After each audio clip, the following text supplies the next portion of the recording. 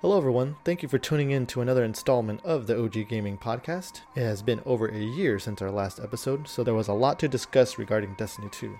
We talk about what has happened in the past year, the current state of the game, and what the future holds for the Destiny franchise. We hope you enjoy.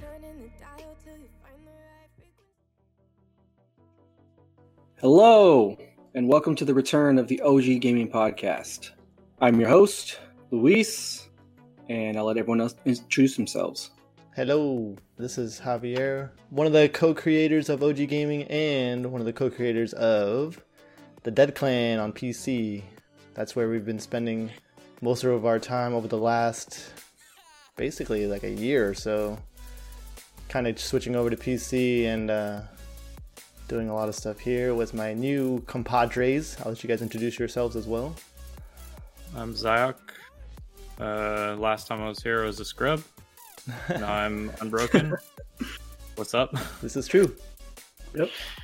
I guess I'll introduce myself last. I'm Sil. I'm newcomer to the podcast. I'm also one of the co-founders of the Dead Clan. Started playing about a year ago, and I am still a scrub. Just a little bit, not too. All right. I'll take the compliment.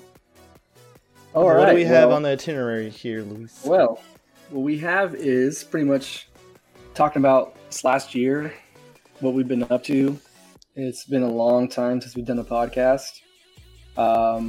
So let's get started on what we've been up to, why we kind of stepped away for a while, and we'll start getting into talking about Destiny, talking about what we didn't cover, what's going on currently, and the future that was recently revealed to us. So, last time we got together, it was, I want to say, March of 2019. I have no idea. Yeah, it was, I believe it was right before Season of the Drifter. And after that, we kind of just drifted away. I know I had stopped playing Destiny for a while, and kind of returned towards the end of Season of Opulence. Tried to play catch up as best I could before Shadowkeep came out. And by the time Shadowkeep came out, I know Javi, you have pretty much went full on to PC, left me in the dust on console. So yeah, unfortunately. So it was a struggle for me to maintain any kind of progress in the game. So we'll kind of go over that when we start talking about Shadowkeep and seasons and what consists of that. But go ahead, Hav, why don't you tell us what's going on this last year? Has it been a year? Basically just been playing PC with John and Sil. That's basically what we've been doing. I mean, me and John kind of switched to mostly PvP for a long time. And then once we got introduced to Sil, we just became a more balanced, balanced players playing PvE and PvP. And then eventually we built this like Discord channel and clan like from the ground up. And how many members do you think we have, Sil? Probably like, I don't know, 10? Discord channel? I couldn't tell you. At this point, the clan has got 22 members. Yeah, so over that stretch we've been just playing, having fun, and expanding. Like, yeah, just enjoying the game. Yes, we do kind of go through the highs and lows of Destiny, which has always been around since Destiny 1. But we're the type of players who just pick up the game no matter what, whether it's raining or shining. And it's a little different because you can see like streamers and other people switching and playing different games just because they cram so much time into it in such a short period that they just get bored over the time. So, but for us, I mean, we just play, after work every day. So I've just been doing that really. Basically, any new content in the game, we explore it and we play it, and then go switch to PvP and keep playing that until the next stuff comes out. So that's about it for me. And you, John, I know last time we spoke, you were pretty knee-deep in PvP, and I assume it's still the same way. Is that pretty much the same for you? Or have you kind of delved more into the PvE aspect? Well, I think last time we talked, I was working on my Wayfarer title. And as of now, I think I have 6 titles. So Nice. I just got Unbroken last season. And we're literally 2 triumphs away from the Blacksmith title. 2 more. Just need people to get good at using sparrows. Yeah, seriously. So we got 2 more left on that. Chronicler will just happen whenever the Truth to Power shows up. Otherwise, I mean, it's pretty much all PvP except when we're raiding. We blame Syl for that one. And then Sill's a newcomer. Syl, you haven't been playing Destiny for very long. Why don't you go ahead and just introduce us to yourself and your gaming history and what led you to Destiny and how are you feeling about it? All right.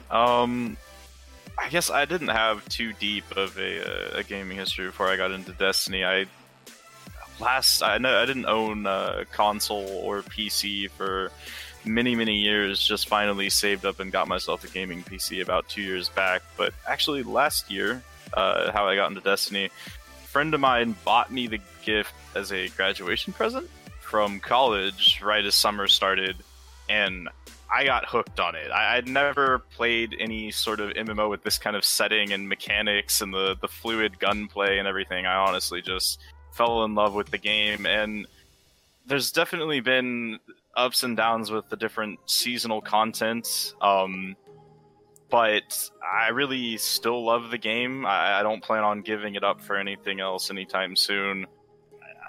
I struggled with PvP at the beginning, and I was really heavily tilted towards PvE, but ever since I met up with these guys, they talked me into doing more PvP, and I hit Legend for the first time last season. So I blame Zyok for that. Yeah, it's I was pretty much playing solo for a couple of months right at the beginning, and I'm really happy I met up with Javier and Zyok John here, because I don't know, however much I love the game, if I had nobody to play with for too much longer, I think I would have run out of things to do. It really is just a better game with a fire team you can trust to get on with and get stuff done. Louis, didn't you introduce Syl to us?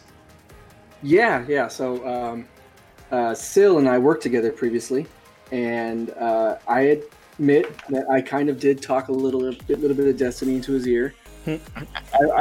I warmed him up for it, and then his friend came, which was good because then he ended up enjoying it. And then I'd mentioned that, hey, my brother-in-law, he's playing on PC now. He's always looking for people to play with him. Why don't you meet up with him? And now we're here. You guys forged your own clan together and have become pretty good friends, from what I can tell. And now we're recruiting you to PC. Yes. So with that, I'm finally going to PC. Let these guys know what you just got. I just purchased Ryzen 9, one major piece down. So and you got the mic. And I got a mic. Yeah, I got a pretty. It's not top of the line mic, but something that'll suffice for now. I'm going to be getting my remaining parts over the summer, and I'm hoping by August I will have the PC put together, and I can get started on playing Destiny and be ready by the time the future comes, which is Beyond Light. So, which is a great segue into discussing Destiny now. So, we'll discuss a little bit about Season of Opulence and kind of walk our way from Season of Opulence up until current times and then beyond with Beyond Light. So, I can't speak too much on Season of Opulence. I jumped back in towards the end of the season.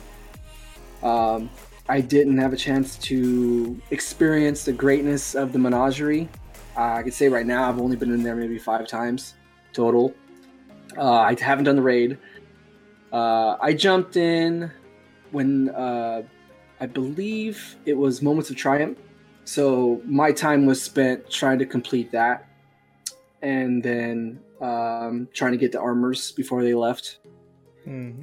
So I didn't really have a whole lot of time to really delve into all of what Season of Opulence had to offer. So in this portion of the podcast, I'll kind of lean on you guys because my experience in this season was very little. All right, So all right. it's just the completionist person, so I'll go with what I can. Season of Opulence was my first season to the game, so I didn't really understand the whole Moments of Triumph system until it was too late. I found out after the fact that I actually had about half of them done, regardless. But as far as Season of Opulence content, it was really confusing to get into the game and to have, because I was seeing it constantly. Anytime I'd hop into the game and I'd get a pop-up and see pictures of Callus reclining with a giant glass, and I'm like, who the heck is this guy? Because I didn't have a team to raid with.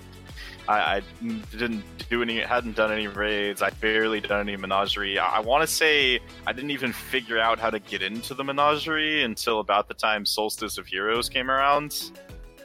But it's I can't say I have a lot of memories from that season. I remember how all the stuff works, and I've done a lot of menagerie since then to get, god rolls like my quick draw snapshot beloved and a couple of other items,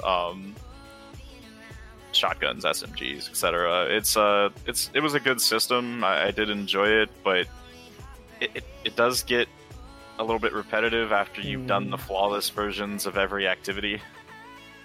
Been trying to get some people to do heroic menagerie before it goes away, but it's pretty hard to get a fire team of 6 on for that, even though it's shorter than a raid. Kind of weird. I guess my most memorable thing from Season of Opulence was not the content itself, but rather Solstice of Heroes. It's my first event in D2, first event in Destiny in general, and it was my first experience with the real grind. I stayed up late quite a few nights, later than I should have. Luis remembers me coming into work on like 4 hours of sleep during Solstice of Heroes because I was grinding out that armor. In hindsight, I think I had a lot of fun, learning. That was like my first experience with figuring out how to best multitask a whole lot of objectives in Destiny, which these guys know how much I love multitasking. They've been playing with me. I'm constantly doing like 5 different objectives at once. But the armor, not so much worth it. It was kind of a huge letdown. It looked really cool. I did finish the entire Solstice Masterwork set on my Titan because I was a Titan main back in Season of Opulence. Warlock race now, though. Yeah, he turned into a floaty boy. That's right. And I don't know, I had a lot of fun with the grind, but then getting the armor and having it immediately become obsolete due to the release of Armor 2.0 and Shadowkeep. I mean, nothing to say bad about Armor 2.0. I love the system. The Solstice armor they gave out with Banshee, because that was the whole selling point. They're like, oh, you finished the Masterwork version and you get the Armor 2.0 version from Banshee right out of the gate. It only dropped at 750 regardless of what your light level was, and it had the worst possible available stats in the game. I want to say there was like 46 and 48 pieces. Yeah, it was like 46 and 48. It was like irrelevant for like a day. Yeah, I don't even think I actually put it on, because by the time I remembered to go to Banshee and claim it, I already had higher light level gear from doing the Shadowkeep campaign. But I honestly wasn't all that disappointed. It was kind of a whatever, because I had fun getting it.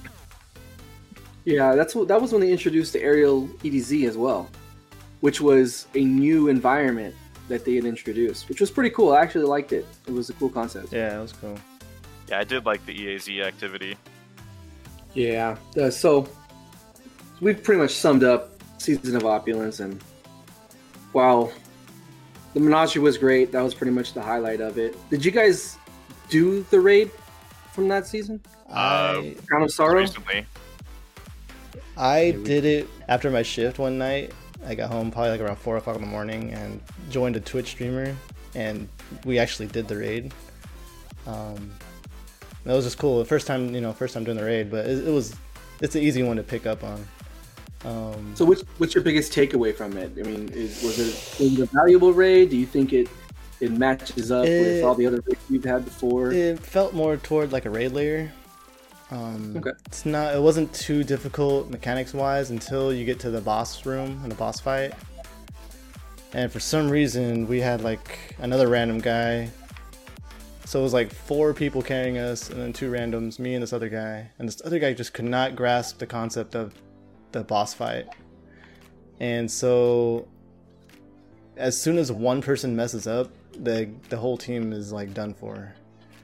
And that's all I remember was just trying to, like, we got to the boss room and then for like an hour straight just failing with this one guy.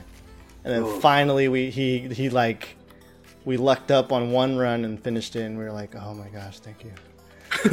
But that was kind of how I felt. It was just like a raid layer, kind of really short, not too hard until you get to the boss room. That was about it.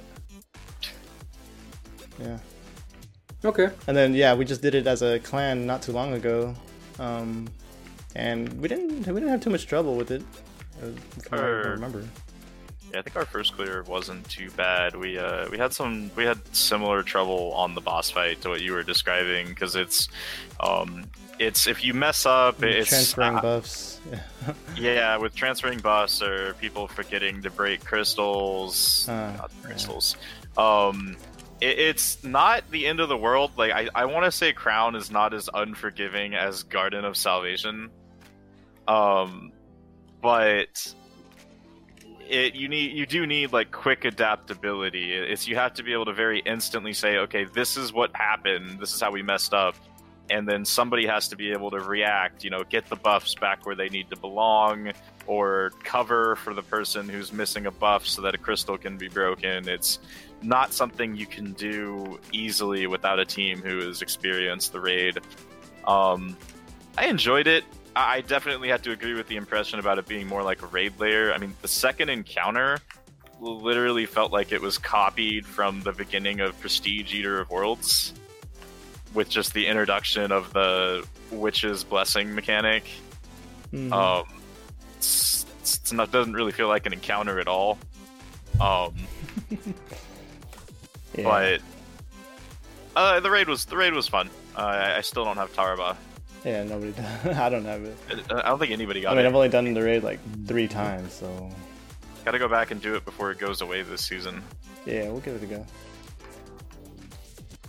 Okay. I'm not really expecting to get Taraba, though. I heard it's not that great. It's kind of a meme weapon from what I've heard. Yeah. It gets rolling, it tears things up, but that's a big if and a big why are you wasting your exotic on it. Okay, so moving on to Shadowkeep. Now with Shadowkeep, we got quite a few changes. We got changes to mods, and we got the introduction of seasonal mods and Armor 2.0. So Armor 2.0 is probably the biggest introduction they had brought along with the mods, but go ahead and share your thoughts on how you feel that Armor 2.0 has been since they've introduced it in Shadowkeep. Ooh,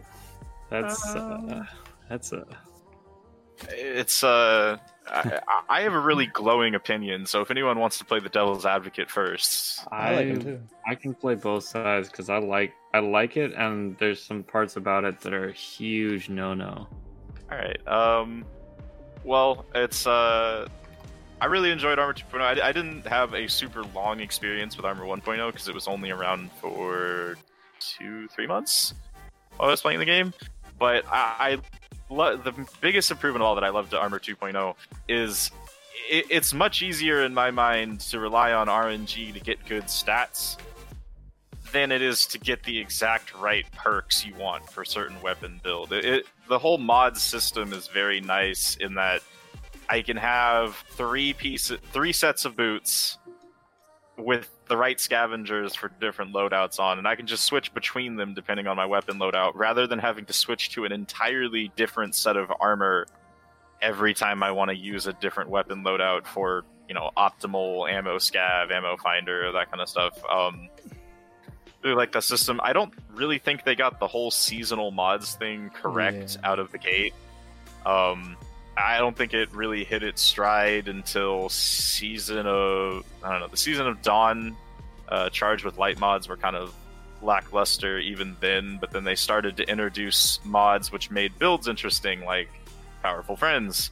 And following that up again this season with the one that I've got on right now, which boosts strength. I really like the seasonal mods which give you the ability to get more creative with your builds. But that didn't come for a while. So when Shadowkeep first dropped, I was happy to no longer have to roll for perks, but I didn't really know how to feel about the seasonal mods yet.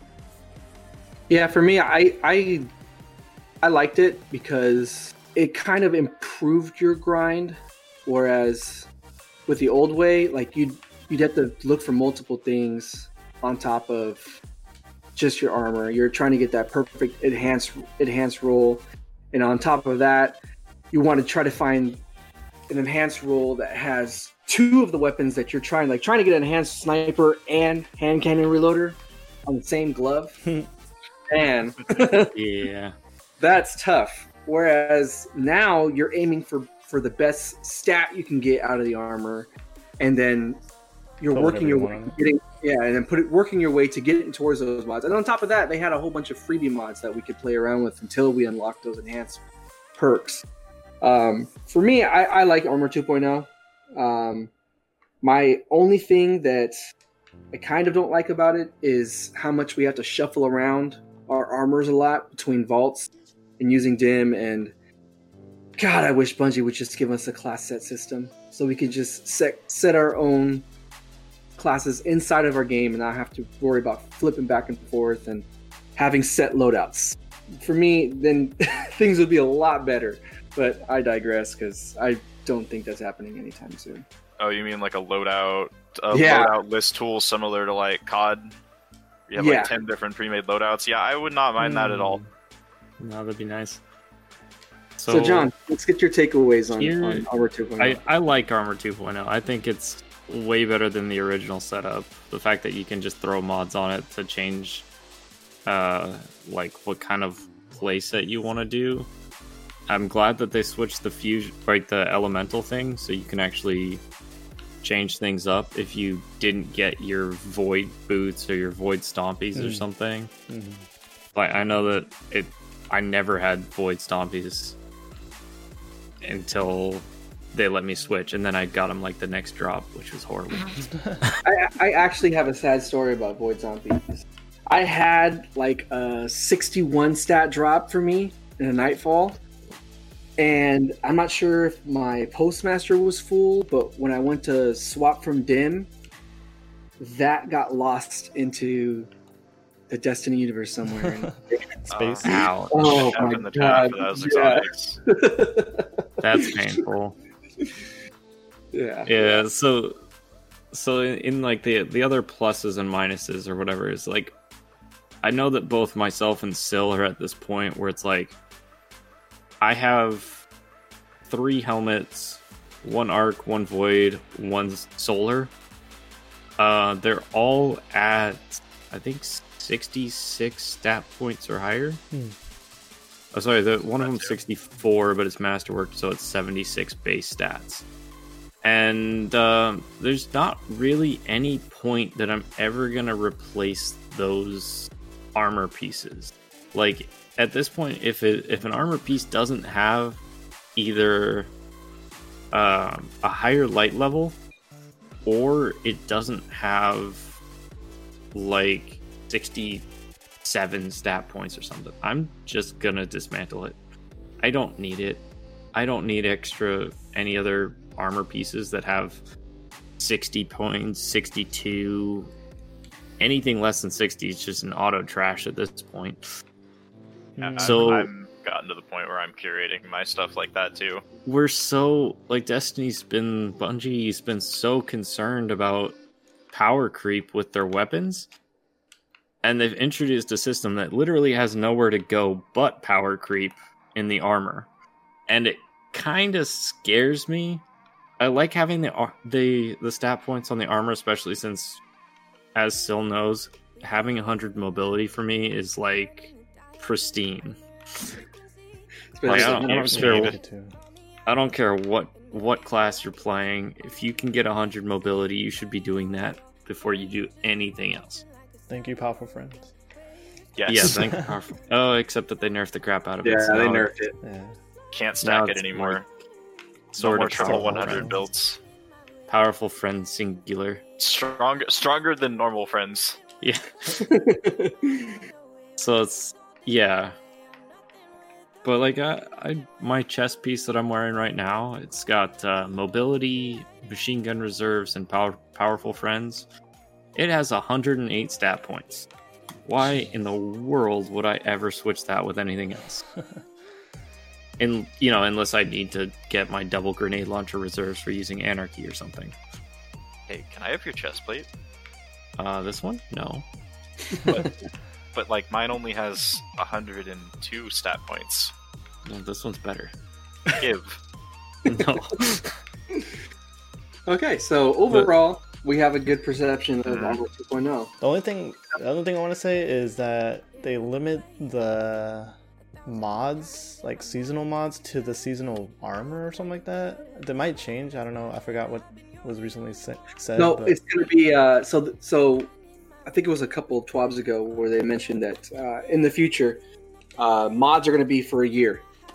So I read you that can put as on well. anything. All right, cool. It's going to be So, like year. So what year? So we're coming into year 7. So all of year 7, all of those mods will last throughout the whole year. Got it.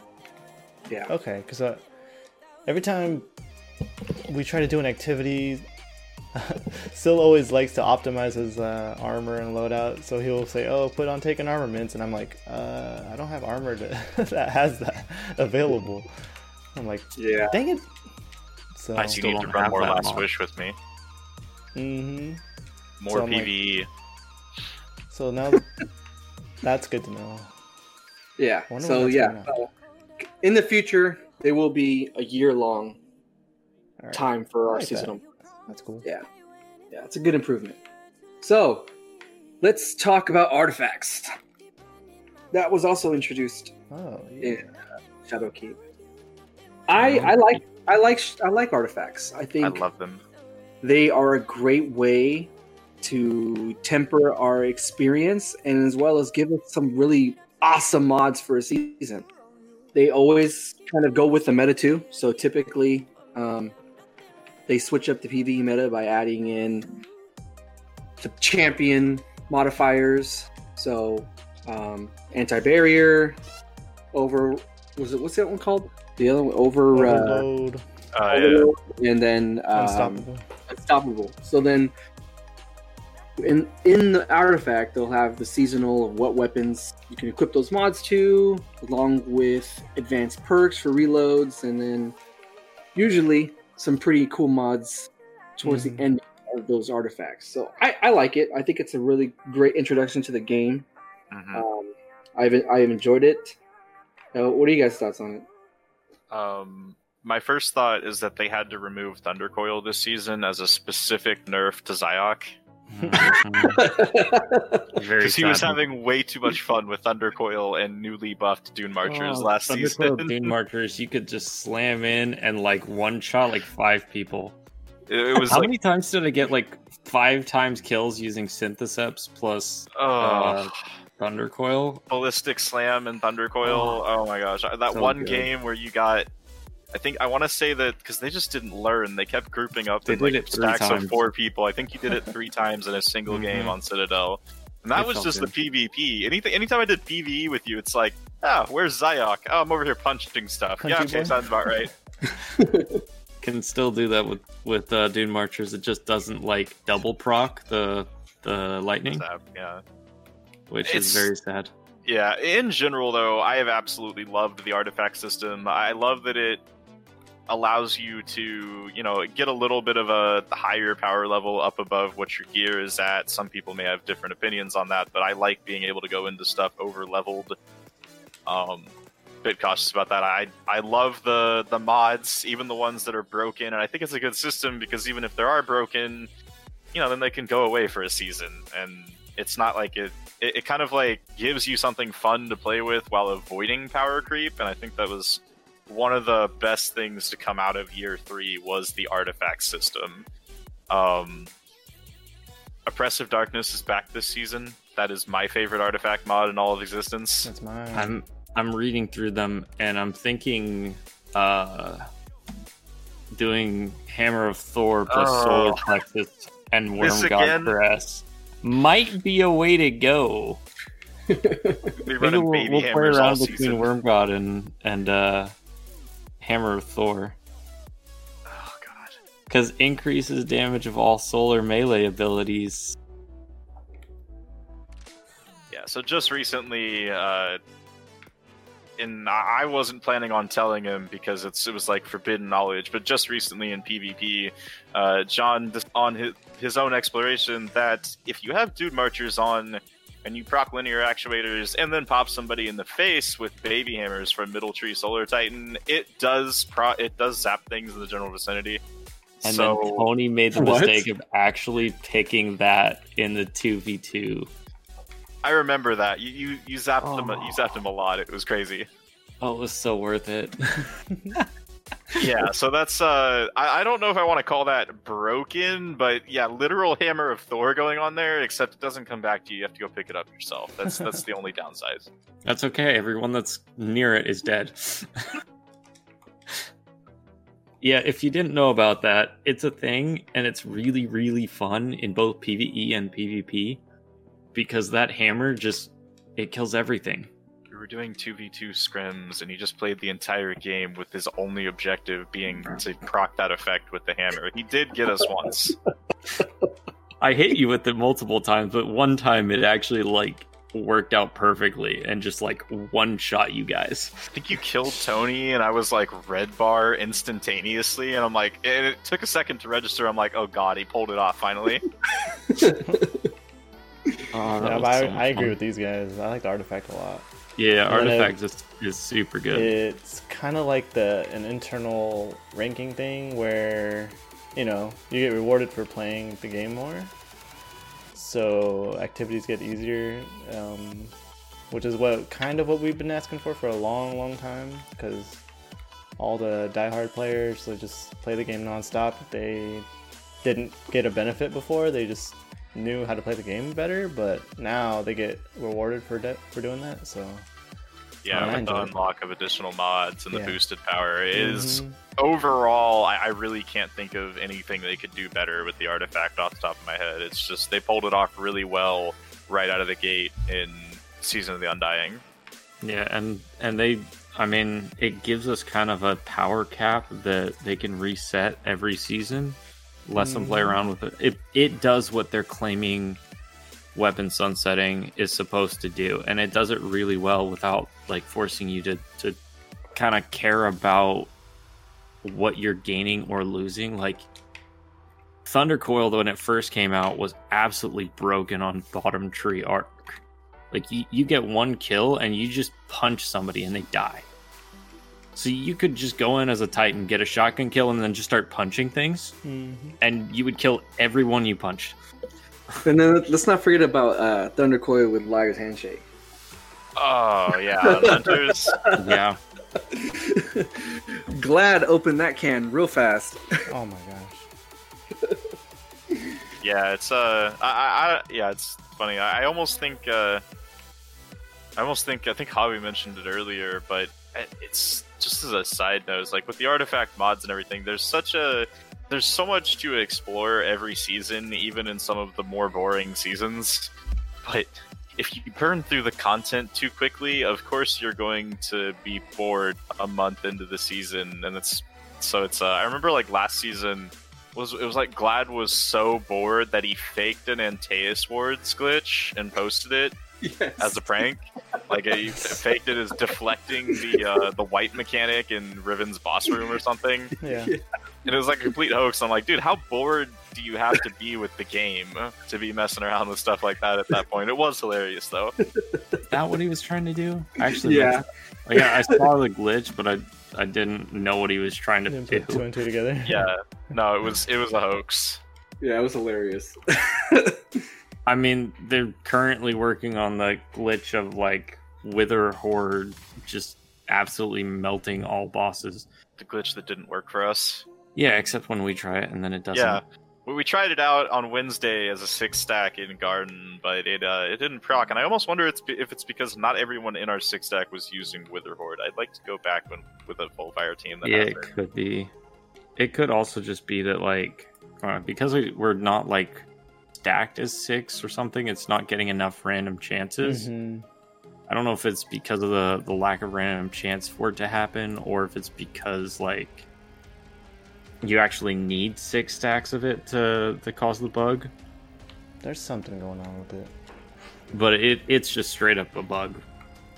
Another thing Alright. they introduced with it, sorry, just to go back a little bit, was the seasonal pass. Isn't that right? Yeah. yeah, season pass What do you guys concept. think about the seasonal pass? Like the actual, the page on your inventory. You can tab over to seasons.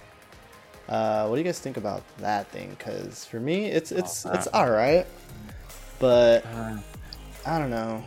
I feel like they took too much influence from Fortnite and Apex, and I really feel like they should have made their own kind of pass, because I don't like the repetitive armor. It's cool, that while you're progressing, it kind of progresses with you, and then if you ever need to fill the gap on one of your armors to level out, it is handy. But a lot of times I feel like I'm not even paying attention to it. I'm like, eventually I'll be like 20 levels in, like, oh crap, I forgot to go collect my stuff. Ready to go do that now. And I think it's just really gimmicky. I'm not a fan of the dropping the exotic, the very first thing you get. Like gifting it to you. I felt, I kind of pass. Yeah. I mean, it's a great reward system for a pass. I understand why they did it, but it's starting to take away from what exotics really are, because now it's almost like you're just getting handed exotics. Javi, you were there with me in D1 where when you got an exotic, it was a memory. I still remember where I got my very first exotic. Like, I can't tell you any time in this past season or year where I remember where I got an exotic from, unless it was from the season pass or from a mission. Yeah, that kind of sucks. Like, mine's easy on that point though. I miss the discoverability of finding exotics openly in the world and receiving a reward for doing something, and instead of just it handed to me because I gave them money. Well, that's how I feel about it. Since I day do one, like the ornaments though. Since day one, they gift you an exotic from doing the mission, doing the story missions. They're like, okay, Graviton lands, thank you. Yeah, But- that was introduced in D2. I'm really not a fan of that. Yeah, it used to be crazy, like hard to get. There was people who have been playing for over 3 years and didn't get a Galahorn. Like, that is how exotics We know should somebody. be. Yeah. And then we got you, Javi, who pulled 6. Not that much. I got 4, but but I remember you having it for a long time. And Yeah, I that was was like, my- I need this gun. This is the best gun in the game. Period. That was my first exotic. You used I it got everywhere you go, and then I was like, I've kind of figured out how, where the high rates are, and so I just kept doing those things over and over and over. It was mostly raids, so I had got it like, from my probably first 50 plus Nightfall. clears. Yeah. Go ahead, Sil. I definitely, I only have the D2 perspective on exotics, but I remember the very first exotic that I got was Wings of Sacred Dawn Mm-hmm. when I started the original Red War campaign. And I gotta say, it was a generally confusing experience because I all of a sudden there was this golden gear and I could only equip one piece of it. I actually was handed an exotic before I even understood what exotics were about in D2. True. It for me wasn't too. very memorable. I have to say, like, the most fun exotics to earn have been the ones with quests behind them, especially when there's lore involved. Like, I mean, some of them do have kind of grindy elements, but I gotta say, like, I really enjoyed getting Thorn because in the process, learning the lore behind the Dredgens, that kind of stuff. Or, oh god, what was a really good one? I actually did kind of enjoy the quest for Bastion back in Season of the Dawn. Yeah. For the State 14 background and lore involved in it. I enjoyed not doing that challenge and just following some guide on it. Oh man. Yeah, it's it's all the memorable exotics in D2 have been the ones that required some sort of work behind them. I like Izanagi's. Izanagi's is Ace of Spades is Yeah. Ace of Spades is Bay. I have so many kills on that gun. Yeah, the final mission for Ace with the recordings from Cade, that was really good. I loved that. It also explored a part of the arcology that I hadn't been to before, which John knows that it's a pet peeve of mine that they haven't done more with the arcology. Well, there is a rumor that coming up with them taking away planets, that when they bring Titan back, that the arcology might be a destination point for us in the future. Yes, please. It's a rumor, though. Just a rumor. I want it really badly. The place is so cool. I'd have to say, though, probably the most memorable exotic for me in D2, only because it has like a time frame and a specific activity to it, and me and Javi like spent all night trying to get it, was when we did the Whisper mission on launch day. Oh yeah. And that's the stuff that I really want to see come back with the exotics. Like that Whisper mission, me and Javi, and another friend of ours, we did it on launch day, and we stayed up all night until we got it. And that so like I felt like we earned that. Like when I was using it in the wild, I earned that weapon. We were like probably in the top 100 of people getting that weapon in the game. Yeah, Javi, didn't we do something like that with Outbreak? I feel like that think was so. Yeah. There's been so much going on with the new dungeon, it almost made me forget about Outbreak. That was an extremely fun quest. Yeah. Completing the dungeon to get Outbreak perfected. Obviously, I was not around for the original Outbreak in D1, which was supposedly a massive thorn in the side of the entire community until it got solved, but people stepped up and solved it back then. This time around, it was just a search and find puzzle, but nevertheless, being able to do a dungeon to get an exotic was loads of fun. Kind of like Xenophage, actually. Finding the secret boss for Xenophage in the Pit of Heresy dungeon. I love stuff like that. Yeah. That's how I feel like. Go ahead. I feel like Xenophage was kind of a letdown, though, just because the gun itself at release was so bad. Yeah, it But was it's, like, kind of worthless. It was in hyped, Season but it 8. was bad. Yeah, it was like on release, it was like, oh, this is super cool. You get to go through, and the boss mechanics to get it were really good. And then it's like, okay, so it's a machine gun that doesn't do precision damage, and it fires really, really slowly. It has like terrible DPS, takes 2 shots to kill in PvP out of when you get like 4. And it's like, alright, so it's bad in PvP, it's bad in PvE, it's worse at ad clearing than like any other LMG. Like, where is the purpose of this gun? Its purpose was to go into the vault until they buffed it.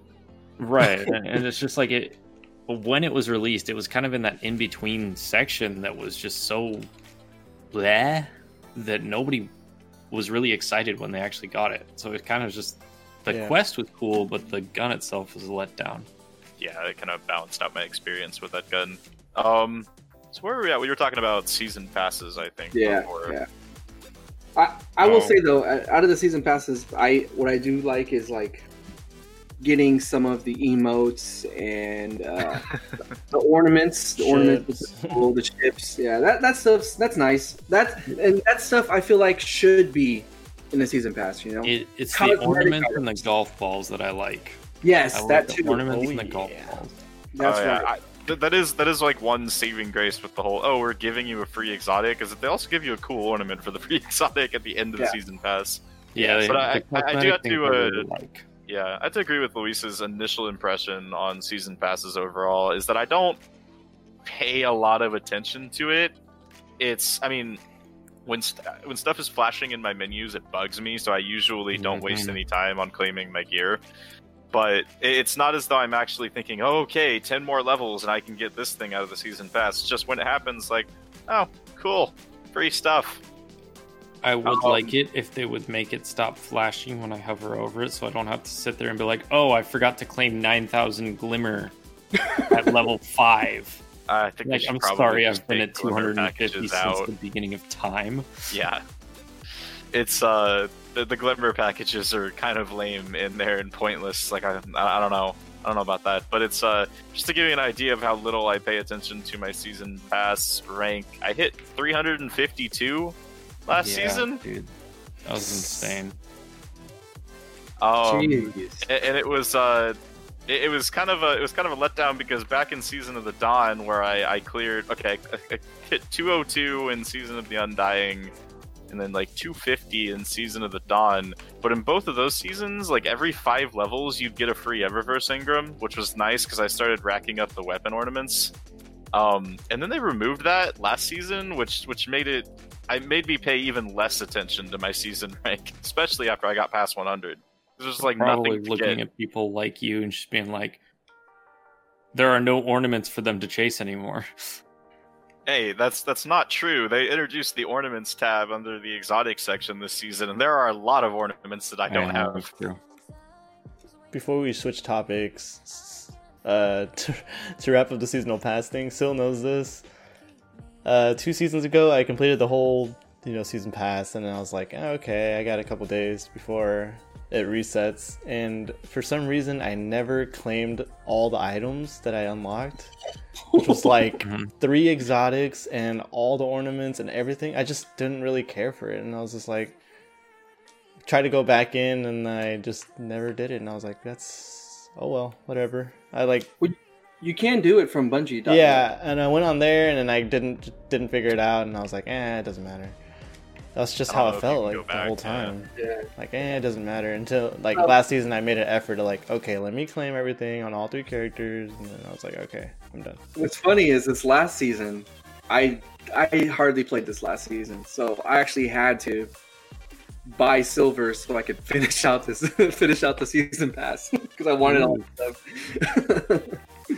So overall impressions of season pass is meh. Indeed. So yeah, we also got the introduction of champions, a new type of bosses, so to speak. We got the introduction of ordeal strikes, the Nightfalls, which we can go into a talk about how we feel about that model. And we also had the nightmare hunts. I didn't myself. I didn't play a lot of nightmare hunts. I did it a few times, but that's because I didn't have a lot of people to play with. I wasn't in a clan at that time. I actually recently found a clan, but I didn't have anyone to play with at that time, so I just completely ignored it because it was pretty difficult to do solo. Yeah. And matchmaking for the lower parts was just horrendous because no one knew what they were doing.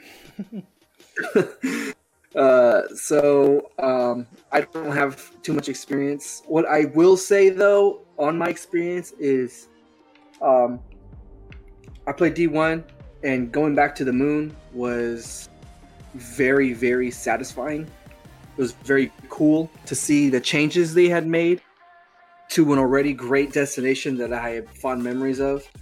I liked the I liked the weapons that they had introduced. I liked the armor somewhat. Not all of it was great. The lost sectors, though, I'll have to say, those are my favorite lost sectors they've done. Those were engaging. There was more to them this time around. They felt a little bit bigger.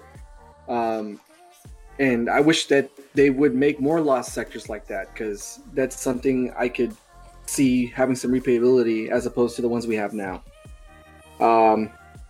I loved how they introduced the darkness. Finally, after so many years of us not knowing anything about it.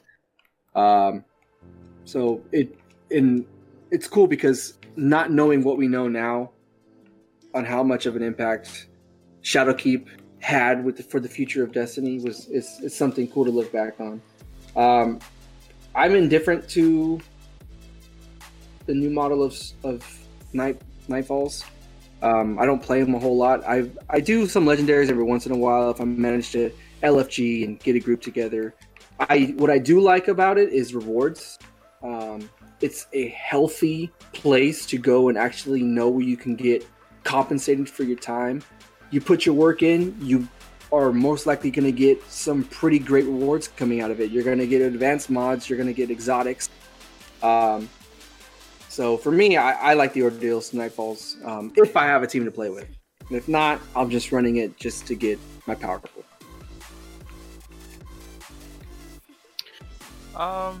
Yeah, when it comes to Ordeals, I think that they were generally an improvement. I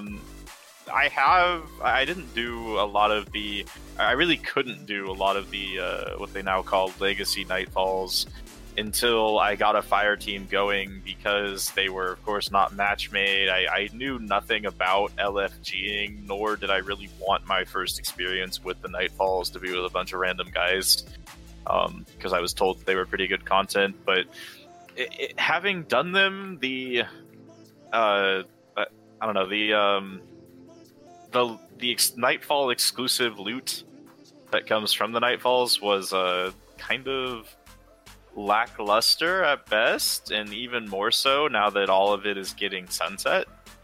And some of those Nightfalls are actually going away. I think introducing the Ordeal was a good system, because for that entire week it enables you to get really good at that Nightfall, to learn the spots to be, to avoid, getting killed by major enemies or ripped to pieces by miners, to really learn it. And then it also, I don't know, it tickles my desire to build really good setups for PvE.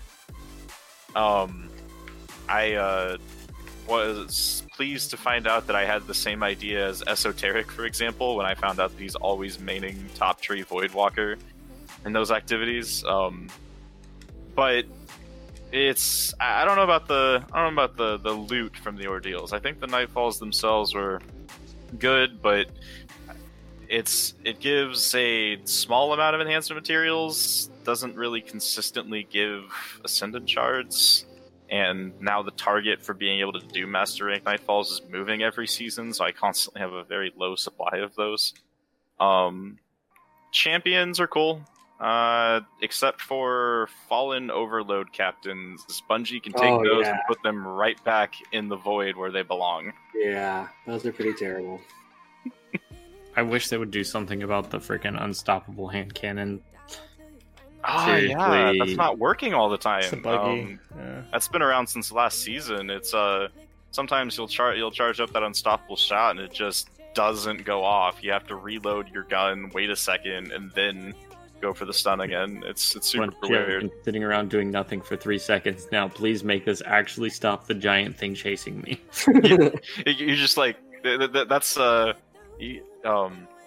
they were talking about how I always like optimizing my mods. That's where it's like when it stops working, I'm like, man, I'm really glad I put on enhanced hand cannon loader, because this is totally what I needed it for, to reload my weapon as fast as possible so that this mod will make the giant ogre stop running.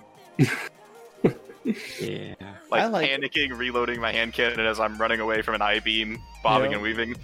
I like them. They're challenging, and you can up the difficulty on all of them. So Just like Sil said, though, the rewards are not worth it. I Even- think the adjustable difficulty was a good system. Even the just amount of, difficulty's nice. Even the amount of exotics you get from it, because that's probably one of the main resources where you can get exotics. Exotics are, I don't know, they're not really that rewarding anymore. I don't know. I don't know. It's hard to explain. Yeah, it's. I mean, definitely, I have gotten some good stat rolls of exotics out of Nightfall: The Ordeal. You know, getting I have because I'm a warlock main. I have some of the newer or the most recently reworked warlock exotics like Sanguine Alchemy and stuff like that. I've got like 67 base stat rolls on those that I've gotten out of Master Rank. Dude, That's good. Dune markers like that.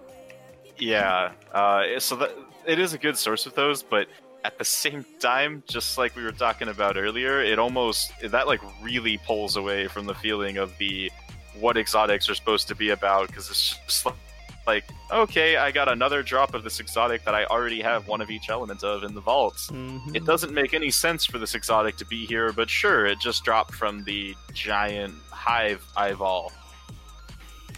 I don't know. It makes them feel significantly less special getting them from that activity.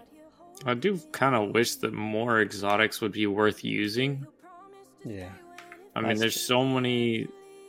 Regardless of whether or not you think stompies are absolutely necessary on a hunter, it's like it feels like you should have a niche or something where, like, Mechaneer's Trick Sleeves is a better choice than Wormhusk, or like where Foe Tracer is actually going to give you more worth than like Dragon Shadow or something.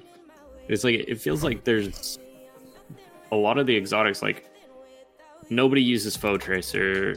Only like the very top competitive guys use Dragon Shadow because that little tiny bit of reload speed or whatever actually helps them win. Nobody ever uses Lucky Raspberry, and you can just kind of go through the list, and it's like you might find somebody very rarely that uses some of them. Aeons. No one uses Aeons. I have a 66 base stat roll of Aeons from Master Rank Nightfalls, so that was one of those. Exactly, that was one of those peak moments of, hey, I got an exotic from this Nightfall. Wow, this is an extremely good stat roll. I'm never going to use it. Bet it looks good in the vault. It does look really good in my vault right now, I'm not gonna lie. I'm looking at it right now. I probably need to delete some Ursa Furiosas. For some reason, I have 4 sets of them, and they're occupying the vault. Yeah, I think it's something to laugh about, but it does. I'm conflicted because everything we're talking about kind of like amplifies the whole exotics don't feel very special anymore. But I don't know if I'd rather it be completely back the other way, because I do still want to get 65 stat roll exotics. Actually, still, here's a fun point for you. I'm listening. The Aeon set from everything is so bad that the only one I didn't trash was the Warlock one for some reason. Every other set of Aeon gear is totally trashed. I mean, understand. But I have 3 pairs of locked War Mantis blue arms on my hunter. I would rather have these War Mantis arms than I would any Aeon Soul. Like these War Mantis actually feel rarer than any exotic. Because they have the like, oh my god, they 20 have like something 40 plus stat rolls on some items. Like one of them literally has a natural 40 recovery. Like, what the heck? Yeah. So we were on the topic of, I think we hit Nightfalls for the most part. Nightmare Hunts. Yeah, Nightmare Hunts. I'll chime in on a little bit because I know these guys aren't going to be able to give too much commentary. I have completed every Master Rank Nightmare Hunt time trial as of last season. And the only thing standing between me and Harbinger is a ghost shell that drops as RNG from the public event. So while I actually did really enjoy the challenge of the nightmare hunts, and as well as the lore behind the nightmares and it was actually my first introduction to certain figures from D1, where I went back and looked up their lore and everything, because I never fought them when they were actually around as bosses. It's the activities themselves are super fun. I love the Nightmare Hunts. They're short, they're sweet, they're challenging. I really think that they didn't integrate them well with the rest of the game when they released Shadowkeep. I feel like most people actually forgot they even existed. Yeah. For a while there. I know these guys did, because later in Season of the Undying, when I was on the Pinnacle grind, I was trying to get teammates to do the Master Rank Nightmare Hunts, and they didn't even remember how they worked or what they were about. And I'm like, you do know that these are a Pinnacle activity with a Pinnacle drop, right? Mhm. I'm like, oh, okay, then we'll learn. But Not gonna I lie, think they the could have only done reason so that much more word with them. means anything to me is because of Trials. Yeah. Yeah, I think I did think- one. Hmm. Like, I did 1 week of getting a Pinnacle drop from the Nightmare Hunt. That was it. Yeah, and then I've been helping Psyok finally get through most of the Master Rank Nightmare Hunts for the Harbinger Wow. title, just because they Yeah, were there. We got all of them. Did you actually finish all of them? Okay, that's good. But anyway, it's my general impression on them is that they were a really good activity. I love the idea, I love the execution, but they could have been so much more in the context of the game. Like, I don't know, they could have introduced some exclusive loot from the Nightmare Hunts rather than just having them give you a drop of the moon weapon bounties, which you can get anyway from other sources. Yeah. Which you can then ignore because none of those weapons are worth using. Yeah, exactly. I basically did the Nightmare. They don't have a lot of replayability because of that. I now that I've completed those Nightmare Hunt time trials, I don't think I'll ever do another Nightmare Hunt unless it's for a Pinnacle drop. Yeah, the activities themselves were really good, but they just feels like they weren't made to last or something. Not a lot of Yeah. replayability. Not a lot of reason to go back. Yeah. And Yeah. like, Especially once you learn it. I'm Mhm. kind of looking at some of the weapons, and it's like I don't see any of the moon weapons as like worth bothering with. Like even the better ones, like Optative, is like I mean, you know how I feel about 180s. I went on a freaking rant about it. Well, Optative was Vex offensive. So Yeah, Yeah. that was from the season. Yeah, that's that not was a even, completely like- different problem. But like, Which I is mean, a great the alternative is the Loud Lullaby, which is probably the worst 110 hand cannon, and that's in a bad classification anyway. Like, It looked nice. I don't know. I can't think of any of the theoretically the LMG is good on paper, but it has so much screen shake that it makes it unusable. Yeah, The sniper is maybe the best one, that's probably it. I have a couple Yeah. of those around. Yeah. Tranquilities. but there's better versions. Like there's better snipers to use You aren't wrong. in any situation. But yeah, so I'm kind of I enjoyed them, but I don't think that they're going to leave a mark in anybody's mind as an extremely fun activity from D2 because most people probably haven't even done them. Yeah, that's Yep. true. And having done the time trials, like honestly, they were pretty freaking easy. Like I mean, if you take into account that, like, I mean, Sill's really good at PvE, so having him on the team makes it much easier. Like, they didn't take more than like 1 or 2 tries to actually do it. And if it only takes like 1 or 2 tries to do it, it's probably not that hard.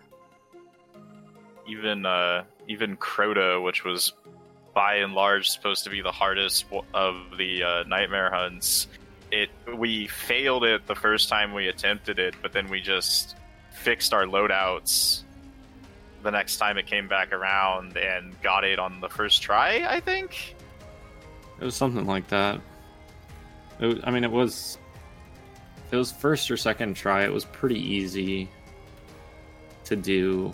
when we came back to it, because we both knew what we were doing. And I think, didn't like Extra C try and join or something, and he just threw everything off because he pulled Crota going the wrong way. Yeah, he like joined in mid activity when we were basically two-manning it, and actually somehow managed to bring the team down. I still to this day don't remember exactly what he did. I think he just started, like you said, aggroing stuff away from where we needed it to be to do damage to it and that kind of stuff, and running the wrong direction. It where like you couldn't get over Crota's sword attack when you tried to jump over him to hit him with the sword. Oh yeah. And it kind of just like he can one-shot you. So you try and jump over him and he just smack you out of the air like a fly. Yeah, no, that's a pretty accurate description. So, yeah, other than that, like, they're just too easy. Like, I mean, a lot of memorability, a lot of remembering things is, like, how hard did you have to work to get it? And with the Nightmare Hunts, that's not very. Yeah, my general impression after having been in D2 for over a year, though, is that most of the extremely challenging PvE activities are actually not that challenging, as long as you have the right build and you know where to hide. Honestly, I'm finding a lot of it is the challenging PvE activities are not challenging if your teammates know what they're doing. Yeah, that's pretty apt. Sorry, we got distracted on the topic of whether things are challenging or not. I think we were discussing different new content that was introduced. I don't know where we're at now. Well, now we can move on to talking about the season, the actual season, which I don't know. Before we go on to that, I want to put my biggest gripe as a D2 only player on the field. And it kind of bleeds into the seasonal model as well. Okay. And my complaint came with Shadowkeep. And Shadowkeep was awesome. There's tons of new stuff, an entirely new planet for D2 players. And I hated it. Not because I disliked the moon or any of the content of the moon, but because it's all Destiny 1 content.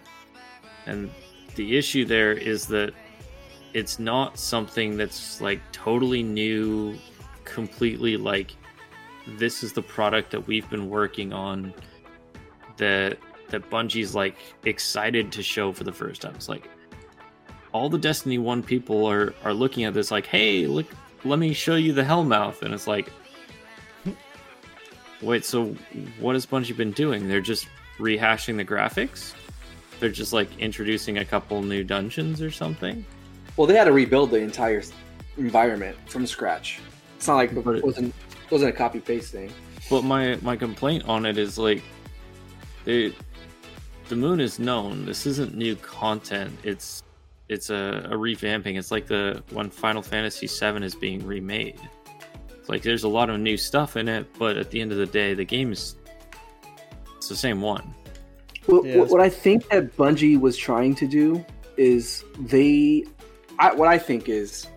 I think they finally realized what a mistake it was not to have all of those initial destinations from D1 in the game.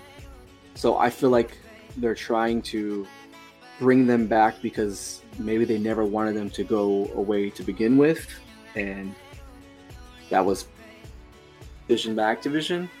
That's purely speculation on my part, but it does things. It does two things. It allows them to bring back a nostalgic play space where D1 veterans will like it or hate it, because I do know there's some D1 people who are upset because they did play that for 3 years.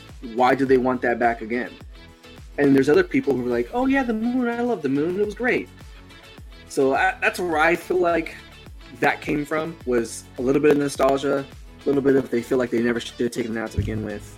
And maybe they felt like new players wanted to see that. Yeah, as somebody who'd never seen it before, I thought the content was pretty cool.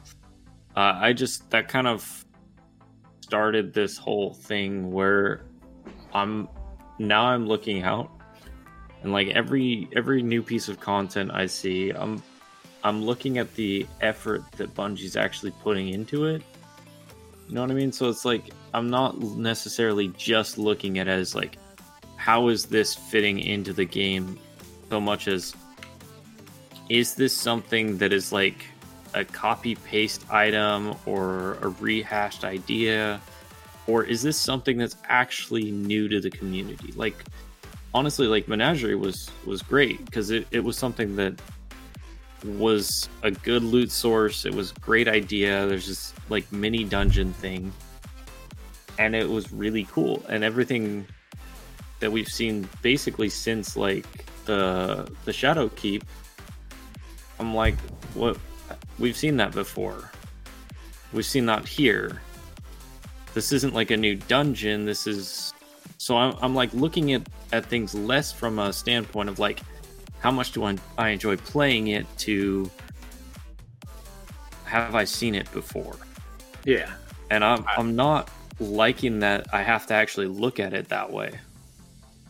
Yeah. So that's where Shadowkeep started going on, and that goes into the seasonal model, because what are the last two seasons we've had? Season of the Bounty and Season of the Bounty Part 2? Yeah, pretty much. I mean, I hate to be like super negative about it, but honestly, the only things I remember about the last two seasons is how many fucking bounties I did. Yeah, that's Yeah, I didn't do it. even from my perspective, I had the Almighty title like in the bag. I want to say like I had both the Moon and EDZ bunkers completely upgraded the like 4 days before the IO bunker even released last season, asking. But then the bounties were just too much for me. If I'd actually continued to do the weekly and daily Warmind bounties that were like the staple of the content last season, I can't even imagine what my seasonal pass rank would have been by the end of last season. And as it was, I stopped doing the bounties after the first month and had a season pass rank of 352. It was getting to be a little bit much last season. I think Shadowkeep was better in that respect. I do, it's possibly because it had actual new activities, and with the nightmare hunts and the ordeal, there was a lot to explore going on there. But then like it also did start the whole, I don't know, the slowly creeping poison of bounty grinding. They started it in the form of you actually had to do moon bounties to progress the campaign. Yeah, I don't know if y'all remember that. Yep. Yeah, it was Shadowkeep was not that bad in terms of the whole bounty thing, but it was the start of a problem that got worse and worse, probably peaking last season. And then also introduced Season of the Undying was also the introduction of the 6-man activities that were more or less the same every season. Starting with super easy.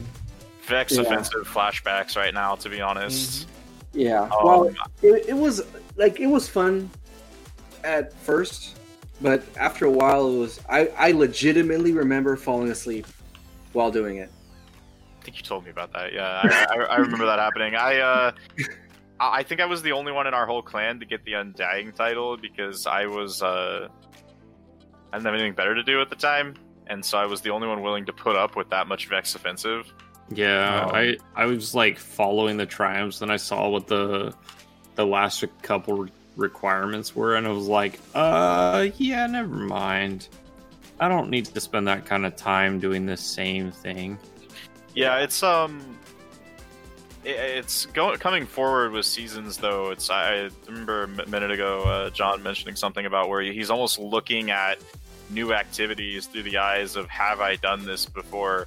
And I remember like I talked about it. It's the whole problem with lack of effort into content and extra bounties and everything has been a creeping issue since Shadowkeep. But I remember going into Season of the Dawn and thinking that the seasonal content was much cooler than Season of the Undying with the whole Sundial and everything, until I actually did the Sundial and realized that it was Menagerie Part 2. That was like the first moment where the feeling that Zayok was talking about hit me, where I'm like, hold on, this is not new content at all. These mechanics are copy-pasted from Menagerie. It's I don't know how much of that they did this past season. I mean, there wasn't even really the seasonal activity was not even really an activity to speak of. Seraph Towers, I don't know about that one.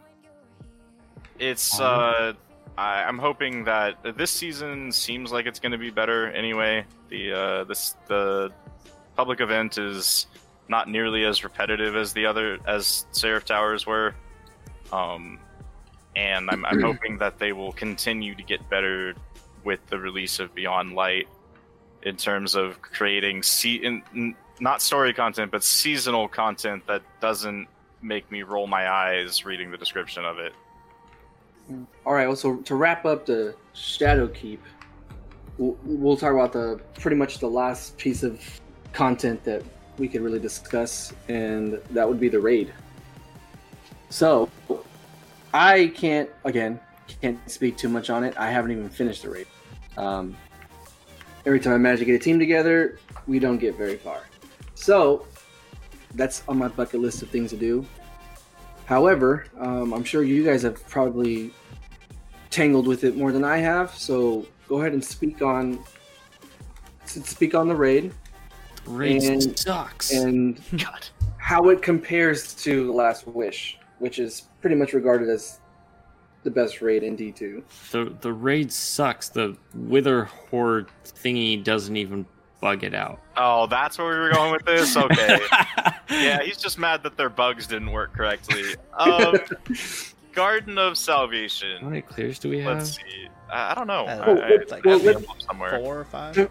I can start, actually, I got 4. the one piece of content that I can discuss about Garden of Salvation was a bit of bad press on Bungie when they decided to rehash armor from one of the worst DLCs in Destiny history, and they reused the Osiris armor and used it for raid armor. Now, what I can't speak on that is that was one of the worst decisions that they've ever done. While the armor does look pretty and it's got the cool lights on it, I think that was that. I never want to see that happen again. Hold on. They give us raid armor that's supposed to be special and pinnacle rewards, and all it was a redone version of old DLC armor. Wait. Garden Armor was a rehash? Oh yeah, Really? What? I didn't Yeah, even That's know. the first time I've ever heard that. it was a rehash of the Osiris armor. The Oh. Trials? No, Oh. from the DLC. Okay, I I actually literally thought it was never kinda heard cool. that before. I didn't have that perspective on it. Same. Yeah, as a D2 only player, that's kind of weird They just information. added texture to it. They added texture to it, different colors, and they gave those lights on it. Okay. I I don't know if that, since I never experienced the whole DLC you're talking about, I don't know if that necessarily takes away from my opinion of the raid itself at all, though it does contribute. It kind of is consistent with the trend we were just talking about how the past year has been a lot of rehashed content, and hopefully it'll get better in the near future. But as far as the raid goes,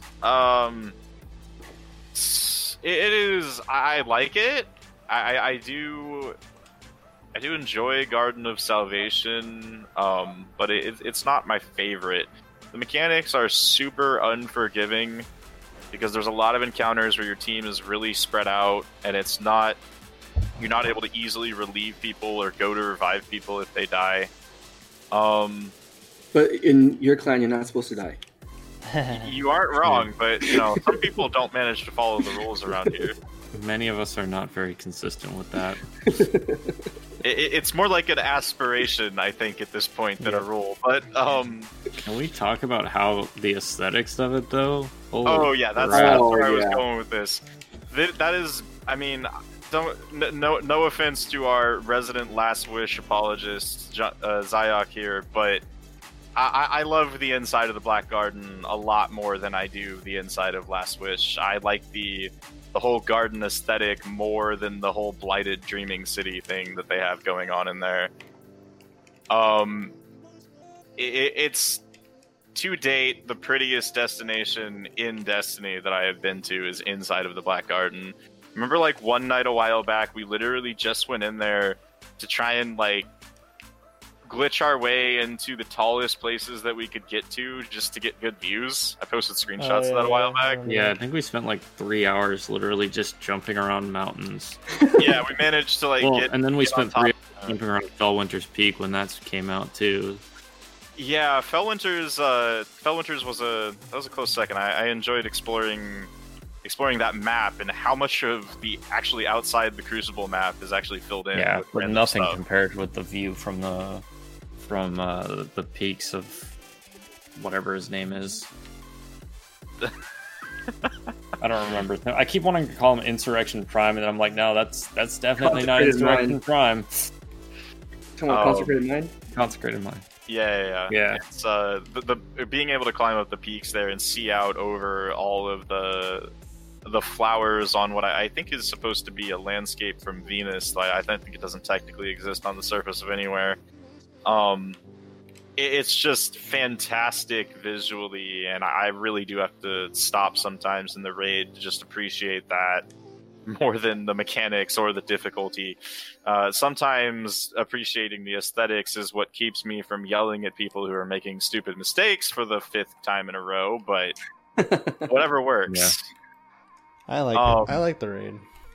It's a good entry level raid, I think, except the boss is just buggy. Except for the boss. The Yeah, boss the is boss just is buggy. freaking hard. It feels entry level until that last encounter when you get your butt kicked by the Consecrated Mind 10 times in a row. I feel like It a feels Leviathan entry was level until way you too do long. the part where you actually have to kill the first boss, and you realize that everybody that you're raiding with is completely clueless because for some reason you can't finish what should be an easy encounter. That third encounter with people not going after the Minotaurs fast enough, or dropping their moats, or not running to losing track of where the moat banking station is. Like, oh, what corner were they in? It's the corner where there's already a player. Well, where are they at? Yeah, honestly, like, the raid in general is pretty easy. The fact that up until basically the boss, everything is theoretically pretty freaking easy. Like, the first encounter is like, you can mess up as many times as you want, and you're probably still gonna beat it. Yeah. Second one is like, just don't die, basically, as long as like 2 people are kind of on point with getting back and forth. It's like you can pretty much just clear the encounter without any like real brain power from the other 4. Like, you stay there, you kill the things, and you don't die. Pro Like, tips. it's super easy on that one. I guess that's where you learn who's still awake. After that, when it's like, wait, hang on, Exactly. now I actually have to like remember to pick up 10 votes. Yeah, I have to say that Garden of Salvation has led me to discover that a lot of our clanmates, especially the ones who are in time zones ahead of Pacific Standard Time, suffer from something that I like to lovingly call sleepy dumbass disorder. Yeah. Which is when we're doing the raid encounter and it's like 8 o'clock for us, it's actually 11 p.m. for them, and even though they haven't said anything about how tired they are, they're not awake whatsoever. and they start making the stupidest mistakes or completely losing track of what part of the encounter we're on and what they're supposed to be doing. It's definitely like Garden of Salvation is a raid. I don't know if I would say it's easy. I disagree on that. I'd say it's well, no, okay. It's easy, but it's not simple. Yeah. And that's been our general experience with it. Yeah, I'll agree with that. Basically, we're looking forward to bringing Luis in, subbing out one of our other guys. we need a reliable. We need more people we can rely on to actually be paying attention because they aren't half asleep. Yeah. Well, we've got one last thing to tie up Shadowkeep and finishers. What are you guys' thoughts on finishers? I think they're cool. I like them. They're a nice little addition to the game. They are fun, especially when you forget about them. Because I happen to do that sometimes. I just end up just killing enemies and forget the light on top of their head. But when you actually do it, and if you have the rotator on like I do, and it rotates to one of your favorite finishers, it's a nice little touch. I like it. With finishers, I don't have strong opinions on them, but all of the opinions that I do have are positive. I don't think I've ever equipped a mod. Like, I have all of them, but I've never equipped a mod that takes advantage of finishers, like the one that it consume your super and give you special or heavy ammo, or you restore your grenade. You're able something. to get armaments from raid drops. Yeah, it's I haven't used those, but it's like at worst, finishers are just a fun way to just kill something, and at best, in high-level content, it actually is one of the best ways to save your heavy and green ammo when fighting champions, for example. Because it's like every time you use a finisher is like 2 more sword swipes that you didn't have to execute. And there's actually a mod that if you do a finisher, you can actually get charged with light. Mm-hmm. Yeah, they do play into the other seasonal mods like Charged with Light, and of course I think you can tie together being charged with light with Warmind Cell, so they have done some good interplay there. And then the other thing is that when finishers do go wrong, it's always hilarious. Everybody remembers being able to yeet bosses off the map. Yeah, they bring out that was amazing. We spent 4 hours trying to yeet Insurrection Prime off the map, and then we're like, you know what, screw it. Teleported back onto the map. Screw it. We'll just beat him the normal way, and it took us like 5 minutes.